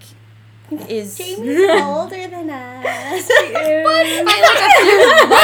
know, but you're the only one actually born in 95, so I think you might be considered the cutoff. I've seen so many articles and debates on where the cutoff for millennial is, but do you guys consider yourselves millennial or Generation Z? Because we're right on the cutoff. I think millennial. I think I'm a millennial, just because like I feel that like kind of like that angst.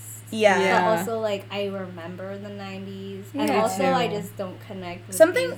I don't get at all. Well, here's something that my brother said. He pointed out to me, or was it my mom? I don't remember. But someone pointed out, they said, this is how you determine if you're millennial. Did 9/11 affect you in any way? Do you remember it? Did it affect you?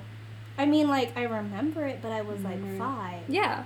So how would it, like... Well, if you remember it, then I think you're considered millennial. Oh, I remember my parents coming home and telling me about it, and they were, like, so distraught, and I remember, like, being so concerned about it because I was, like... Yeah. I remember being upset. Yeah. But I don't really... I don't think I understood why. I remember the adults around me. Yeah. But isn't a millennial, like, you're also breaking into a new wave of, like... technology advancements. Yeah, like I think that's more of what I like would that. consider. The people after us, that was like a normalized thing. Like my sisters, my brother, born with an iPad. Like I swear, my mom birthed them, and then an iPad came out after her. Like I don't necessarily remember dial-up, but I do remember. I remember having to. I remember when Wi-Fi was. I remember the internet. I remember the internet when it was like a cord that you had to plug into your computer, and if you had a landline, you couldn't like be on the phone while someone. You had to get a separate cord. You have to call after 9:00 to get free minutes. Yes, I do remember that. Yeah, I do remember that. Yeah, I consider myself millennial, but I will say I am extremely proud and happy to see what Generation Z is doing. Like what they did with the Trump rally. Oh, I thought that was mean, but at the same time, I'm like, he deserves it. He kind of deserves it. He's an asshole. Yeah. Well, like he had but also it's freaking a pandemic. Why is he freaking having a rally in a pandemic? True. People are out protesting to save lives. Why is he having a rally in a pandemic? What was he doing? I did not. Well, he's more concerned about winning the presidency. He had a rally, and like for his presidency. Oh my god! Wasn't it on TikTok? Was that how they did it? I think so. And also like K-pop fans. But that's a whole nother thing that I am very passionate and like kind of angry about because anyways I won't get into it. We'll get into it after you finish this thought, and then we'll get into it because it's important to you and I want you to talk about it. But anyways, so he had a rally like for his presidency, and a bunch of Gen Z. It was Gen Z. Okay, Gen Zs, like the tickets were free, so they like signed up, and then they said, I can't go this day because I have to go walk my community. Well, they just weren't planning on going. That's like the nicest thing you could do. That's... Wait, for Trump? What do you mean? No, they basically, what they did is they made it impossible for Trump supporters to actually go because they reserved all the seats. Yeah. So there weren't because they weren't planning on going, and they were planning on preventing people from going. Great. Yeah. That was still nice. Clever. They saved all those lives. I thought it was from COVID. Be like they tried to like burn him to the ground. No, they had, I think the people like prepared a whole big stadium, and then they did, and then they got there and there was like only a couple of thousand people because all the seats are reserved or whatever, and the kids didn't show up because they weren't planning on showing up. And they posted it all on TikTok, and they were like, I got the tickets, and it was like this big thing on TikTok. And that's amazing. I don't know if we're like supporting bias in this podcast, but like clearly I'm not a Trump supporter, but I think that's we're amazing. supporting whatever you want to support on this podcast because this podcast is about women. Do not support Trump, and I'll let that statement there it is. Let the record be clear. Yeah. I don't think anyone in this group, I mean, I'm speaking for myself. I'm not a Trump supporter. Trump. what's worrying me is I am someone that's in the conspiracy community, and I am someone who pays close attention to the conspiracy community, and I don't know if you guys are aware of this. I know Dahlia is aware of it, because her mom is also someone who pays attention to the conspiracy community. Yep. But the conspiracy community has somehow turned Trump into the savior. That's what my friend who was also part of he was just like, don't, like, last presidential season, they're just like, they want Hillary to win. They want Hillary, like, whoever's in charge wants Hillary to win. So the fact that Trump won means that, like, I don't know, like, the people vote or something like that. And I was just like, I don't know what you're saying to me right now. I do agree with that in the sense of Hillary is the Democrats, the Republicans, all of them, they're all part of the machine, and Trump isn't. But that's where my agreement stops. Yeah. Like, I know he's not part of the machine, clearly, because the media is part of the machine, and the media is bashing on him left and right. So clearly they don't like him for whatever reason. Unless that's all part of it, too. Exactly. Mm-hmm. It could be as well. See, maybe you should be part of the conspiracy community, Paradox. Yeah, but what's happening is, so in the conspiracy community, they believe in the Illuminati or the Cabal. You guys would know it as the Illuminati. But in the conspiracy community, they're called the Cabal, and they control the world, and they control the planet, and they control they control everything, right? And so Trump isn't part of the Cabal, so he has to be part of the alliance, which is this. It's basically just the anti-Cabal group. What if he's just awful? Like, what if he's not? That's what I'm saying. In my mind, I'm like, he's just awful, and he's out for his own game, and he's taking. About no. They're like, exactly. He clearly has to be a good person. Like, because he's no, he has no motivations. So if he's not part of the Cabal, therefore he's a good person. I'm like, why are we suddenly saying A plus B must equal C? Because there's a lot of other letters in the fucking alphabet. Yeah, Common Core people. That's not how we do it. Yeah. So that's basically what's happening, and it's very scary to me because I don't personally believe that.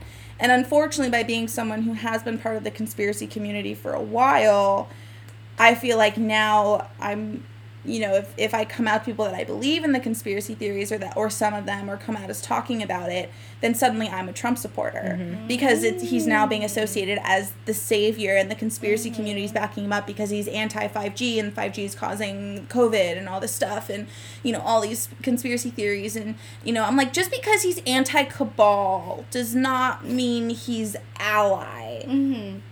Like, he could just be on his own mission, doing his own thing. Conspiracy theorists are known to go off of the grid of what people think. So you don't subscribe to any way of thinking. Like, you... That's fair. You're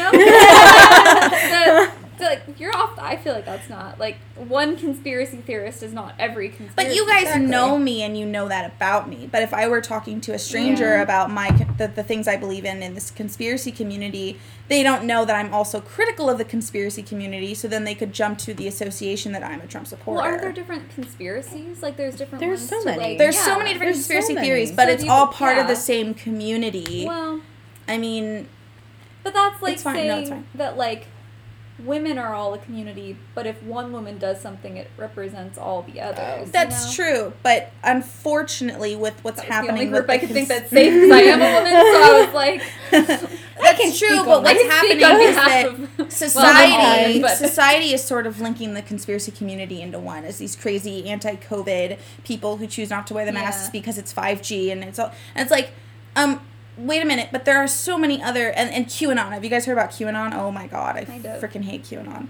I think it's all just part of the whole... I hate QAnon. But what's happening is like, there are still a lot of people like Regina George. What's on her name? I always forget her name. It's Regina. Her name is Regina. Her last name I always forget, and she's my favorite journalist within the community... within the conspiracy community, and she is so critical of everything, which is why I like her so much, because she's in it, but she's like, but why don't we question this? Why don't we question it? Like, let's not just jump off on the same boat together and just go sailing. Like, we need to question everything. And she questioned QAnon, and she was the first person at that point that I had come across in the community that questioned QAnon. Because to me it seems like, including David Wilcock, everyone is worshiping QAnon, and QAnon is all factual, all in, but we don't even know who freaking QAnon is. It's another anonymous group. And we don't know who's running it. We don't know who it is. We don't know where this information's coming from, but they're a whistleblower, so therefore they're on the side of the alliance. And it's like, but they haven't, nothing's been proven that they've said. Mm-hmm. You know what I mean? So are they a whistleblower? A whistleblower is someone where what they say, it's proven to be correct. They've been able to prove it, so therefore you're a whistleblower. Yeah. You know? And, like, at least in the community. But, like, with QAnon, it was never, at least from my perspective, it was never proven. And it's still not proven. Nobody knows who they are. Nobody knows who they are, but yet the whole community is rallying behind them. And, like yeah, and they're obviously big Trump supporters, QAnon, because everything they say is in defense of Trump. And, like, they're saying that Trump is trying to expose the Obamas and what they really did. And it's like, okay, I wasn't the biggest fan of the Obamas. I didn't really like Obama's foreign policy, but, like, that's a deep rabbit hole that I don't want to get into, because for me, the reason why I'm part of the conspiracy community is not so much that, like, the cabal is taking over the world and everything, but it's because I'm a spiritual human, and some things as a spiritual human I question. And so they kind of go hand in hand in that way. But that doesn't mean I eat up every single thing that the community says. And what's really scary is now they're all rallying behind Trump. Yeah. At least it feels that way. Yeah. And, you know, not to make light of this important thing, but my ass is sweating. Can we normalize ass sweat? Like, we don't talk about that ass sweat. Or boob sweat. Oh my God, boob sweat. My boobs were so sweaty the other day, and I was like, nobody fucking talks about boob sweat anymore. Like, can we solve boob sweat? Did they ever, though? Can we solve it? No, I know I say anymore, but I don't remember a time. I mean, like, can you solve, like, sweat? Yeah. No, not solve it, but, like, let's just talk about it. Let's normalize it. Like, I hate it. Well, thank you for bringing it up, because it kind of goes back into what we were talking about before the podcast with women, which is a topic I really do want to touch, in this conversation. Sorry. Yeah, sorry, I didn't mean to like, segue. You know what I hate is, like, because, like, okay, I just had to recently deal with this last summer, because I have to just I understood every word of that.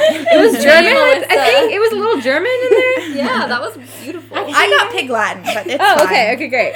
I have to dress professionally as an educator, and so I wear a lot of dresses and skirts. Yeah. Mm-hmm. But then I head straight to school, and they have the little plastic, like, chairs. So then I get up to use the potty, and I look up, and I see my ass sweat.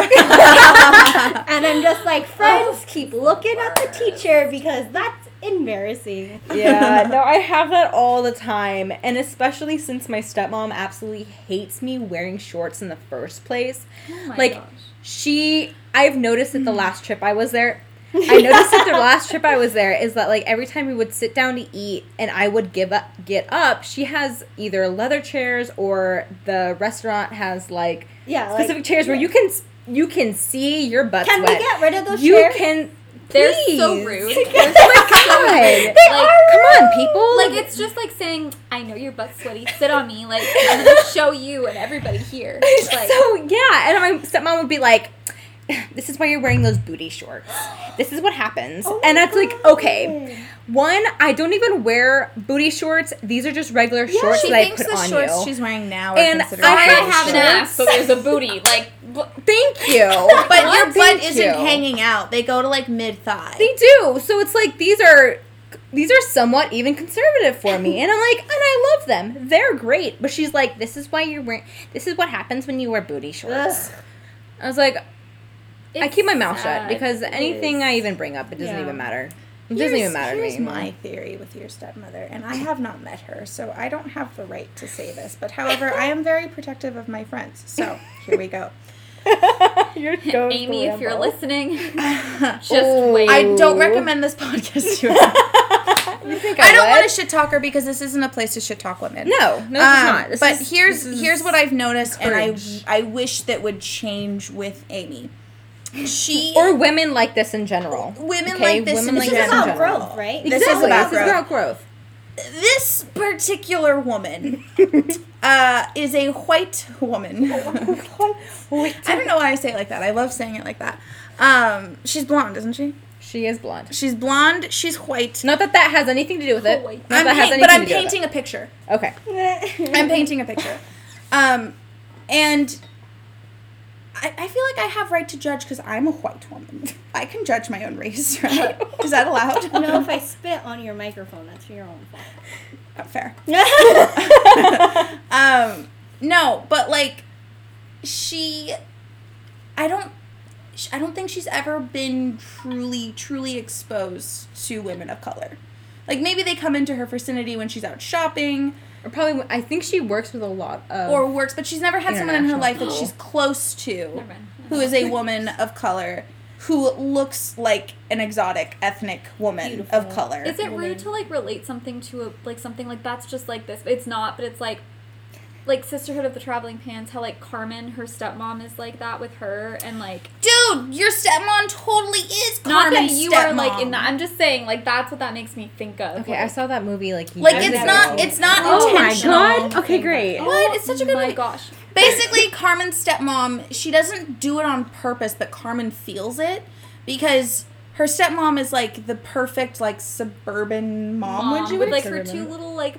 Perfect boy and girl suburban white children with like blonde blue. Like it's just and they're skinny and they're small and not they're that those athletic are bad things to be, but just like this is the comparison that like she's coming from a mixed household. Her dad's white, her mom's Mexican, and she kind of unintentionally makes Carmen feel less than for being voluptuous and full figured and fucking beautiful, but whatever. She was trying to fit like her because she was getting married to Carmen's dad, so her stepmom, and so like she was trying to fit her for like a bridesmaid's dress, and like her daughter like fit into the dress perfectly or whatever, and then she was trying to like fit Carmen into it, and she was like, it's not working for my body type, like it's just not working for me, but it's, you know, whatever, like it's fine. And she was like kind of making her feel like bad about it, and it was like she like kind of like called it out like in like, oh well, that's okay, like, well, you know, like that kind of thing. Like, okay, like, I don't know, like that kind of stuff. So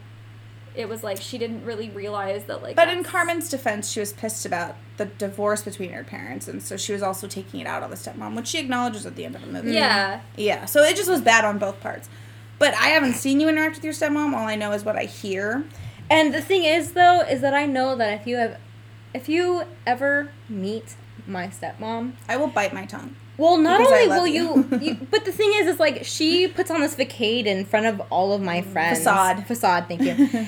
In front of all of my friends. Yeah, like, Rita I've was introduced telling me about it. Yeah, to two of my other friends, and one of my friends is an Indian, and not that this has anything to do with it, but one of my friends is Indian, and another of my friends that I introduced was another, you know, white girl, blonde hair, you know. But, like, I introduced both of them to Amy, and she just put on this facade of just like being the nice stepmom who, you know, who's caring and kind and tries to look after me. Yeah, but I usually see through that. But but see, she's real good. She's real good. I know, but I know her now. And like, and then she'll turn around and she'll be just like, "Oh, your boobs are hanging out. Your shirt's a little too tight. Maybe you should get another extra." She's like, in front of you, he seems perfectly fine, but when you're not around, it's dig. And he does dig in front of you, but it's like smaller little things that are just like or like I recently went pescatarian and she got so upset that I was changing her lifestyle. Exactly. Change her way. And she's like, well, you should have told me, because you know our household caters to my strict diet of just protein. And I was like, okay, maybe I should have given you a warning ahead of time, but this is also affect her. You can you have a car, you can go grocery shopping. That's exactly what I told her. I was just like, we have a grocery store 3 minutes away. I have a car. I can go buy myself some seafood. You're like, you don't have to digest this food. I will be doing the chewing. You don't I have will to feed it to me. Like, this isn't a bird situation where I chew it up and put it in your mouth. Oh God, yes. So I was just my like, food. And I told her, I was like, it's not a big deal. I stood up for myself this time. I was like, it's not a big deal that I'm going pescatarian. So, like, I can go do these things, and you can just stay home, and that's fine. And she was like, well, I have to go find something in the freezer. And I'm like, I've already looked in the freezer. It's fine. I'm going to go to the grocery store. She's like, well, I guess I have to come with you now. And I was like, why? Oh, my gosh. And she's like, well, I have things to do. And I was like, okay. Then take your own car. Yeah. Bye. but She's she just looking took for it a problem. literally, and I think she took it personally that I was changing my own diet, and I don't know why, but it was like I hate that I'm gonna not- say this because I No. hate No, Karen. don't do it. But she's a Karen. Oh, I thought you were gonna say the other word, but that's okay. What other Why word? do you hate Karen? The other C word. See Don't you Oh no, I will never call a woman that. Oh, ever. Okay. Ever. Good. I was like, it's not that. It's not that serious bad. yet. It's not that serious. Not that serious. No, I would never call a woman that. I hate that word. I hate Karen because it's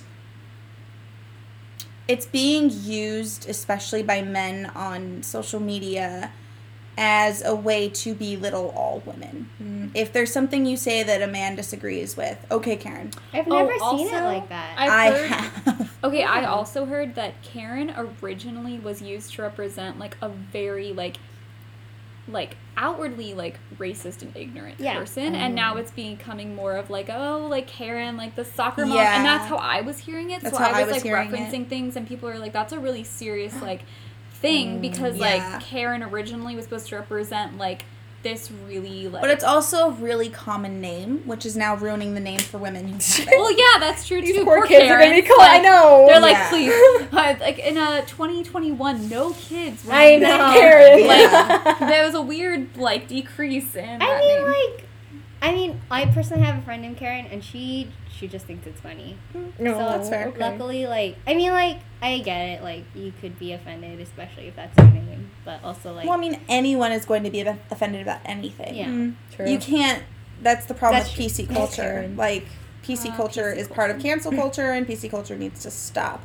And I'm not saying that Karen should necessarily stop. I just personally Wouldn't use it. wouldn't use it and don't really care Just for it. there's Because I was using it for a while, and I was like, There's okay, so Karen. many things but you can't say now. Can't say sensitivities, Yeah. political culture. It's like I get it. I get where it's coming from, but I hate that people have to like not know what they feel anymore because they're like, oh, if I say that, am I well, bad? it's just if I feel producing that it's like confusion for people. Yeah. But I think that's where education, again, can Yeah. come Oh, in yeah. and be really helpful. Full circle. Yeah. Yep. Yeah. No, and I fully admit that it's a personal issue of mine with Karen. Like, it's not.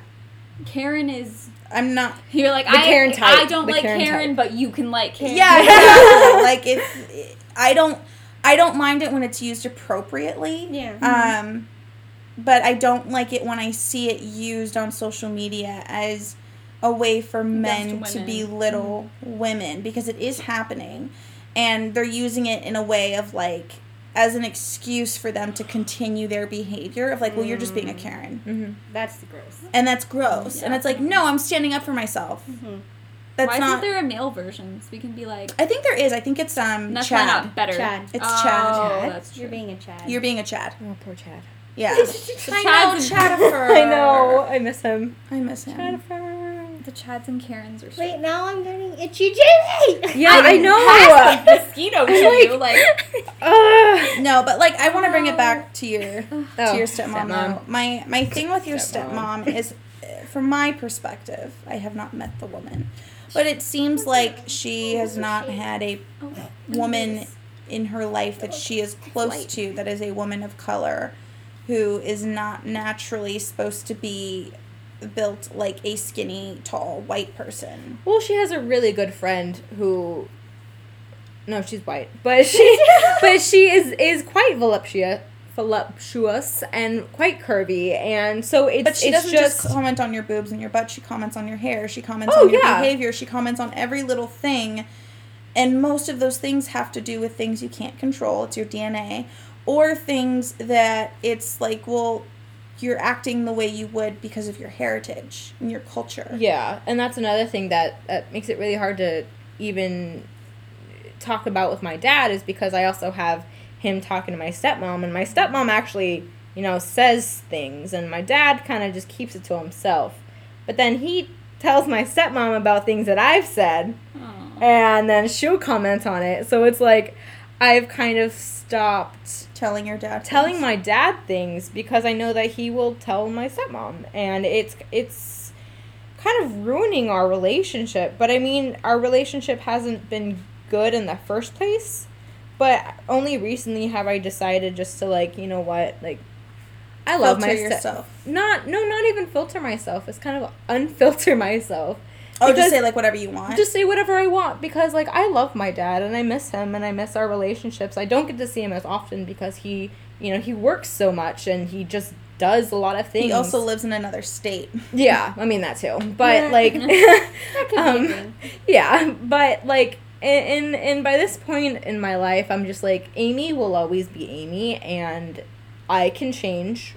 I can do that. I know she might not change, but I can change. And I would like to have a better relationship with my dad. So, I mean, why am I going to let her... Plus, it would mean it would be a more authentic relationship as well if you are being yourself and saying how you feel and your truth and everything like that. Yeah, and I don't want Amy to be an obstacle in our relationship. Yeah. And, like, I know she's not leaving, and I'm not leaving. So, I have to change.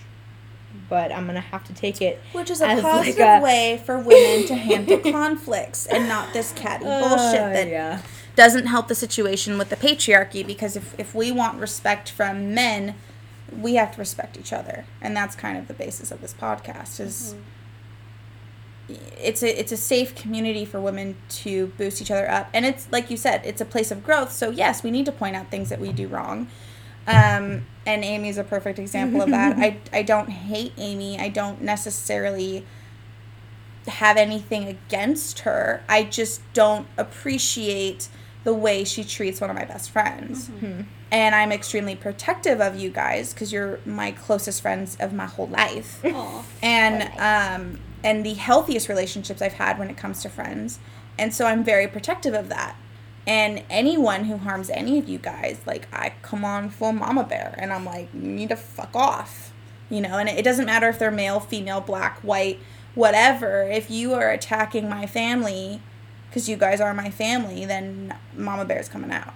And, like, that's just how I am. And I think that's why I come off a little aggressive with Amy. Because, like, she says and does things that you tell me, and I'm just like, I want to go in there, guns blazing, drive to Vegas, and tell her off myself as a white woman to another white woman. You know, like, you need to knock it off, Karen. Oh, gosh. Well, I think we kind of wrapped up on anything. Is there any last minute things that people want to pipe in or say? You know, any messages? I do have one final question for all of you, if you guys are all good and feeling confident in what you've shared. I think I want to end every podcast this way, every episode, but I want to go around the table and I want you guys to share with the group one thing that you really, really like about yourself. Ooh. Why do you have to throw the curveball? Ooh. So that's a really telling thing that women do not like to do that. Exactly, that's why I'm doing it. I mean, some women probably do, but for the most part, though, I think it's uncomfortable sometimes. It is, because we're taught to hate ourselves, to not like ourselves, that we're not good enough. That and I mean that's our media telling us that, because they're marketing products to us that we need to buy to better ourselves, right? And so I want to focus on things that, you know, isn't negative, that is positive, because fuck society. Beautiful. Did you go first? Yeah. Yes, please. Pave the path. Let's see. One thing I really like about myself. I like how passionate I am. I think that it can get me in trouble sometimes. But for the most part, I think it shows the world that I care. And that, you know, I might be wrong sometimes and I might be really passionate about that thing, but I'm also willing, you know, to admit when I'm wrong, because I feel like I am a pretty open-minded person, and I'm always open to learning and hearing other perspectives. And when something bad happens to somebody, I get very passionate about defending that person. So I like my passion, even if it gets me in trouble sometimes. I don't ever want that to go away and, like, calm down, and because it does take passionate people, I think, to provoke change. You know. What about you, Jamie? Nice. No. Why did you pass the ball to Yes. Why did you pop? I went first, so.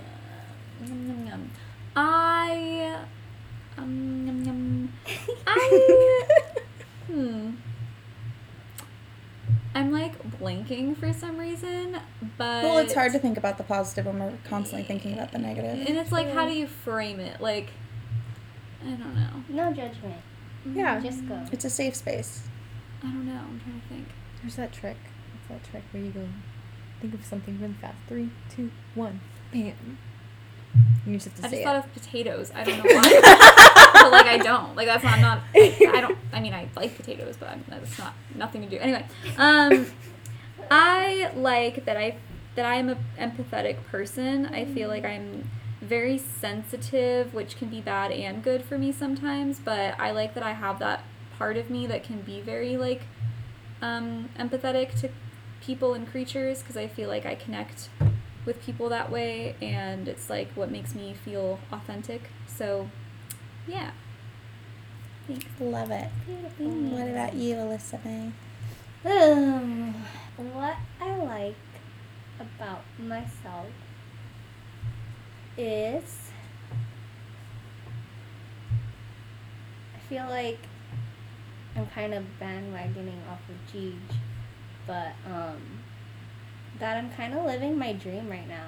Woo! Like, Yeah, girl. We love a girl who's living her dream. yes, for the Snaps. most part, like, I went to the program that I wanted to. I feel like personally I've grown so much, and I can say that I like myself, and I don't think I could have said that a couple of years ago, honestly. Mm-hmm. And I like where I'm at. I couldn't even have said I like where I'm at a month ago, because I did not like where I'm at. I feel like I'm in a good spot right now, and I'm living my dream. I'm gonna get my dream job. Just signed my paperwork today. Yes, queen. Yes. And so, yeah. Yay! Love That's it. awesome. Last but certainly not least, Miss Dalvia. I actually thought of it really early on. Well, then why and- didn't you go first? Because I didn't want to obstruct anybody else's thinking, and I was like How waiting my selfless of you. turn. We were going in a circle. I was waiting. Did you think of it before my turn or after? After your turn. Oh, okay, I'm not So upset. see, and then it was Jamie's turn, and I was like, I'm fine. Okay, then I'm not upset. I'm like, you made me go when you already had an idea and I didn't yet. Fine. I thought of it like right after. And you. then I So wouldn't have it's said fine. the potato thing. So it all happens for a reason. So I think I'm pretty welcoming. I just kind of like Man. I like to open people with open arms, like not open people like crack them like a clam or something. God, We're no. not sociopaths. in No, this group. God. But like open my psychopaths. arms to people, and I like to hear their stories. I'm really interested in people's stories. I think they're just so interesting compared to where I have come from, and I also just like to talk to people. But sometimes I'm quiet, so it's like a balance of me being like really extroverted, and then I'll go introverted a little bit. So I go up and down. I think you're just a really good listener. Oh, thank you. Well, no, I'm like kind of adding on to that. Like you're saying, I don't think it's like an extroverted introverted thing. I think you are like a perfect balance, but I think what you're hinting at is that you're just a really good listener. Oh, sure. I mean, I just like to welcome people. And I'm like really enthusiastic when I meet people. I'm like, oh my God, it's so nice to meet you guys. Like, hi, how are you? What major are you in? What year are you? How old are you? Because I'm probably older than you. Like, You're so You're the warm. youngest one out of all of us. I know. I feel but like at mature. school, I'm really old. More than like, I don't mean this as a diss to anybody else, but this is just from what I've observed. I have never met someone who doesn't like you. Yeah. Yeah. It's like impossible not to. Because like Yeah. it's just like, do you not like the sun? Do you Oh not No, like, that's what it feels like. Like you're just like this bright it's like radiating light. Yeah. like warmth and like love and beauty and just like it's like meeting a hug in a person. Yeah, and then being if a like, I hug don't was a like person, that. you're Like, you have to be a curmudgeon to not Curmudgeon? like. You guys never heard that word? No, I Yes, Miss called me a curmudgeon, and I'll never forget it. It made me so mad. I said one thing, and So she was like, salty, "Well, you're just a Jamie. curmudgeon, Jamie," and I was like, That would be I am something you would "Curmudgeon," say. and then I looked it up, and I was like, "I am, but I don't want you to say it." So But yeah. Yeah. Tyra, not if have you're a filter. listening, I'm talking to you. Oh, Remember God. when she sent me and you out of the classroom? What? I'm really Because she freaking, this will piss me off forever because I've never been outside of the classroom. I don't remember. God. Well, we got to go together. No, That was because nice. she asked. Oh. It was the day where I she don't was remember. just like, Was this like this? I was sitting right next to you guys. I don't remember She you was the leaving day class. where she was like, we take reading books seriously. So if anyone didn't read the book, be honest right now. And go And we were outside. honest. Oh yeah, I went out with you Oh guys. my And we get Why? punished because we were reading freaking whatever books in stage band together too. Like we were reading. We had for another. We were always. I know reading. for a fact Austin didn't. No, read. exactly. We were the only honest ones. Everyone else was a liar. I Oh my lied, God. but We got to go talk I about it outside in together. my Be like, defense, those bastards. when I didn't read, I read the Cliff Notes. Well, Oh if that's my what God. she meant by reading, then yeah, I did that. But like, Yeah, no, she went like whoever actually read the book or something. why like did we that. Oh, no, think like, back then every that that's what we person should have that- done? Honesty Like, is the best policy. Because you were good people. you're punishing us for She being honest. literally punished the A goody two shoe Oh, listen, we students should in have the stood in the front of the class. class and been like, you know who you are. I should have walked Like- to the door and turned around. Been like, Students. really? Okay. Well, I think it was sparked because the first period she had that day, no one had read it, and she started talking about it, and And like, we were her fifth period by and then. we were her fifth period. So by my that God. point, she had just been stewing on it, and like I think people had heard about it or something, and so like everybody like knew to not say anything. You know I what think would've been I a fun suspect plot that. twist is if she sent everybody out who didn't admit and be like, like at least you guys know that you didn't read. Like these people are trying to hide it. Like at least we admitted it. It's like when you're like, oh, just tell me that you have this and I won't get you Well, in the trouble problem is for it. we had all the really good bullshitters in our class. We had Rebel, we But had I'm Austin. so good at that now. I couldn't been good at But that. you weren't back then. In your defense. I mean, I kind of was because there were times where I would like not read or not do things, and oh no, this was college. I remember like, yikes. Never mind. take it all back. I also am bitter. Oh, what was that? Fireworks already? People be Wow. doing fireworks Anyway. all damn week. Yeah, I'm going off on a tangent. Miss Yeah, I'm listening, sorry. you're That was fine. really random. She She was was Positivity. She was an I'm awesome- not still angry. She was an awesome teacher, but she did have her moments. But where also, it was I just did read Catcher in the Rye, and I did do a good book report on it. Anyway, Yeah, there were times when she would give me my grade back, and I'm like, I did really good on this. let me just say, Catcher in the Rye is the only book that I think I ever read for like those like individual like projects that IRs? you had to do like presentation. Yeah. Only book I read all the way through, okay? And I did a really good presentation, in my opinion, obviously. I love how passionate you are. I When this know. was 6 Yeah, years because ago. I was like, well, I know Years I'm getting an A ago. on this one because I read the book, and I'm, you know, and then I come in and I'm like, it's just a beautiful like paradigm of blah, and she's like, yeah, that's you're reaching, and I was like, Oh my that God. was your interpretation read of again. This is it. My that love of literature is over. There were things that she did like that I didn't agree with, where it's like you're sharing your interpretation of something, and if she disagreed with you, she'd be like, "You're Yeah. wrong," Mhm. and it's like, no, But no, that no, I'm not. That's my interpretation. That's not what literature You asked me if I means. liked Yeah. the book. Like, I mean, my opinion. Yeah, and I said yes, and you don't, so I'm Yeah. wrong. Like it No, was she stuff like had that. some issues. Yeah, I don't know. Yeah, No offense. but overall, she was a good teacher. She It was just was. when it came to your opinion, you were always wrong, Also, and you I got love- graded on that. I love how she would be talking in like her normal voice, and then all of a sudden she'd be like, "Yeah, so everybody." And if you think there's even a way, and Oh, it's yeah, like that was she's- her like yes. intimidating voice. Like if she Yeah. wanted you to really listen, she was like, That's a teacher trick I learned though. Oh, really? Yeah, because there's raising your voice, but sometimes just quieting your voice brings kids in more. "They're like, why is she? Are we like, what happened?" we should lean in and Yeah, exactly. Mhm. Ah, Simone using reverse psychology. Is that what that is? But I it feel like that's what it also is. for kids, it's just like it makes sure like because when you yell, She's like kind of a usually bitch. you're like I'm just ah, kidding. Yeah. But if you whisper, kids are like oh calm, oh.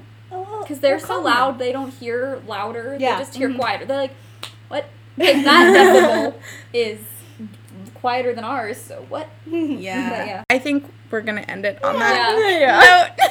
Yeah. Before Jamie says something else she doesn't want to say. Yeah, as we go on a tangent about like all of our high school experiences, All right. let's just call it. Thanks everyone for listening who tuned in. It was such a fun time. We have these conversations pretty regularly, but I think this is the first time we've ever recorded them. Yeah. And this was pretty, I feel like for us this was pretty PG.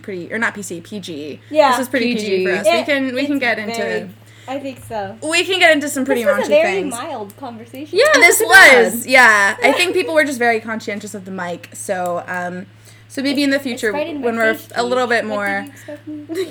I mean, like in the sense of censoring yourself, bruh. Oh my gosh. So, yeah, so thank you so much for listening. I'm so excited that we got to record this episode. And I will see or hear, or I don't really know the correct thing to say for a podcast. Catch you in the next one. Yeah, catch you. The outro. Pregnant women work here to stay. We're pregnant women every day. Are you going to write the music for the podcast? Women. Okay.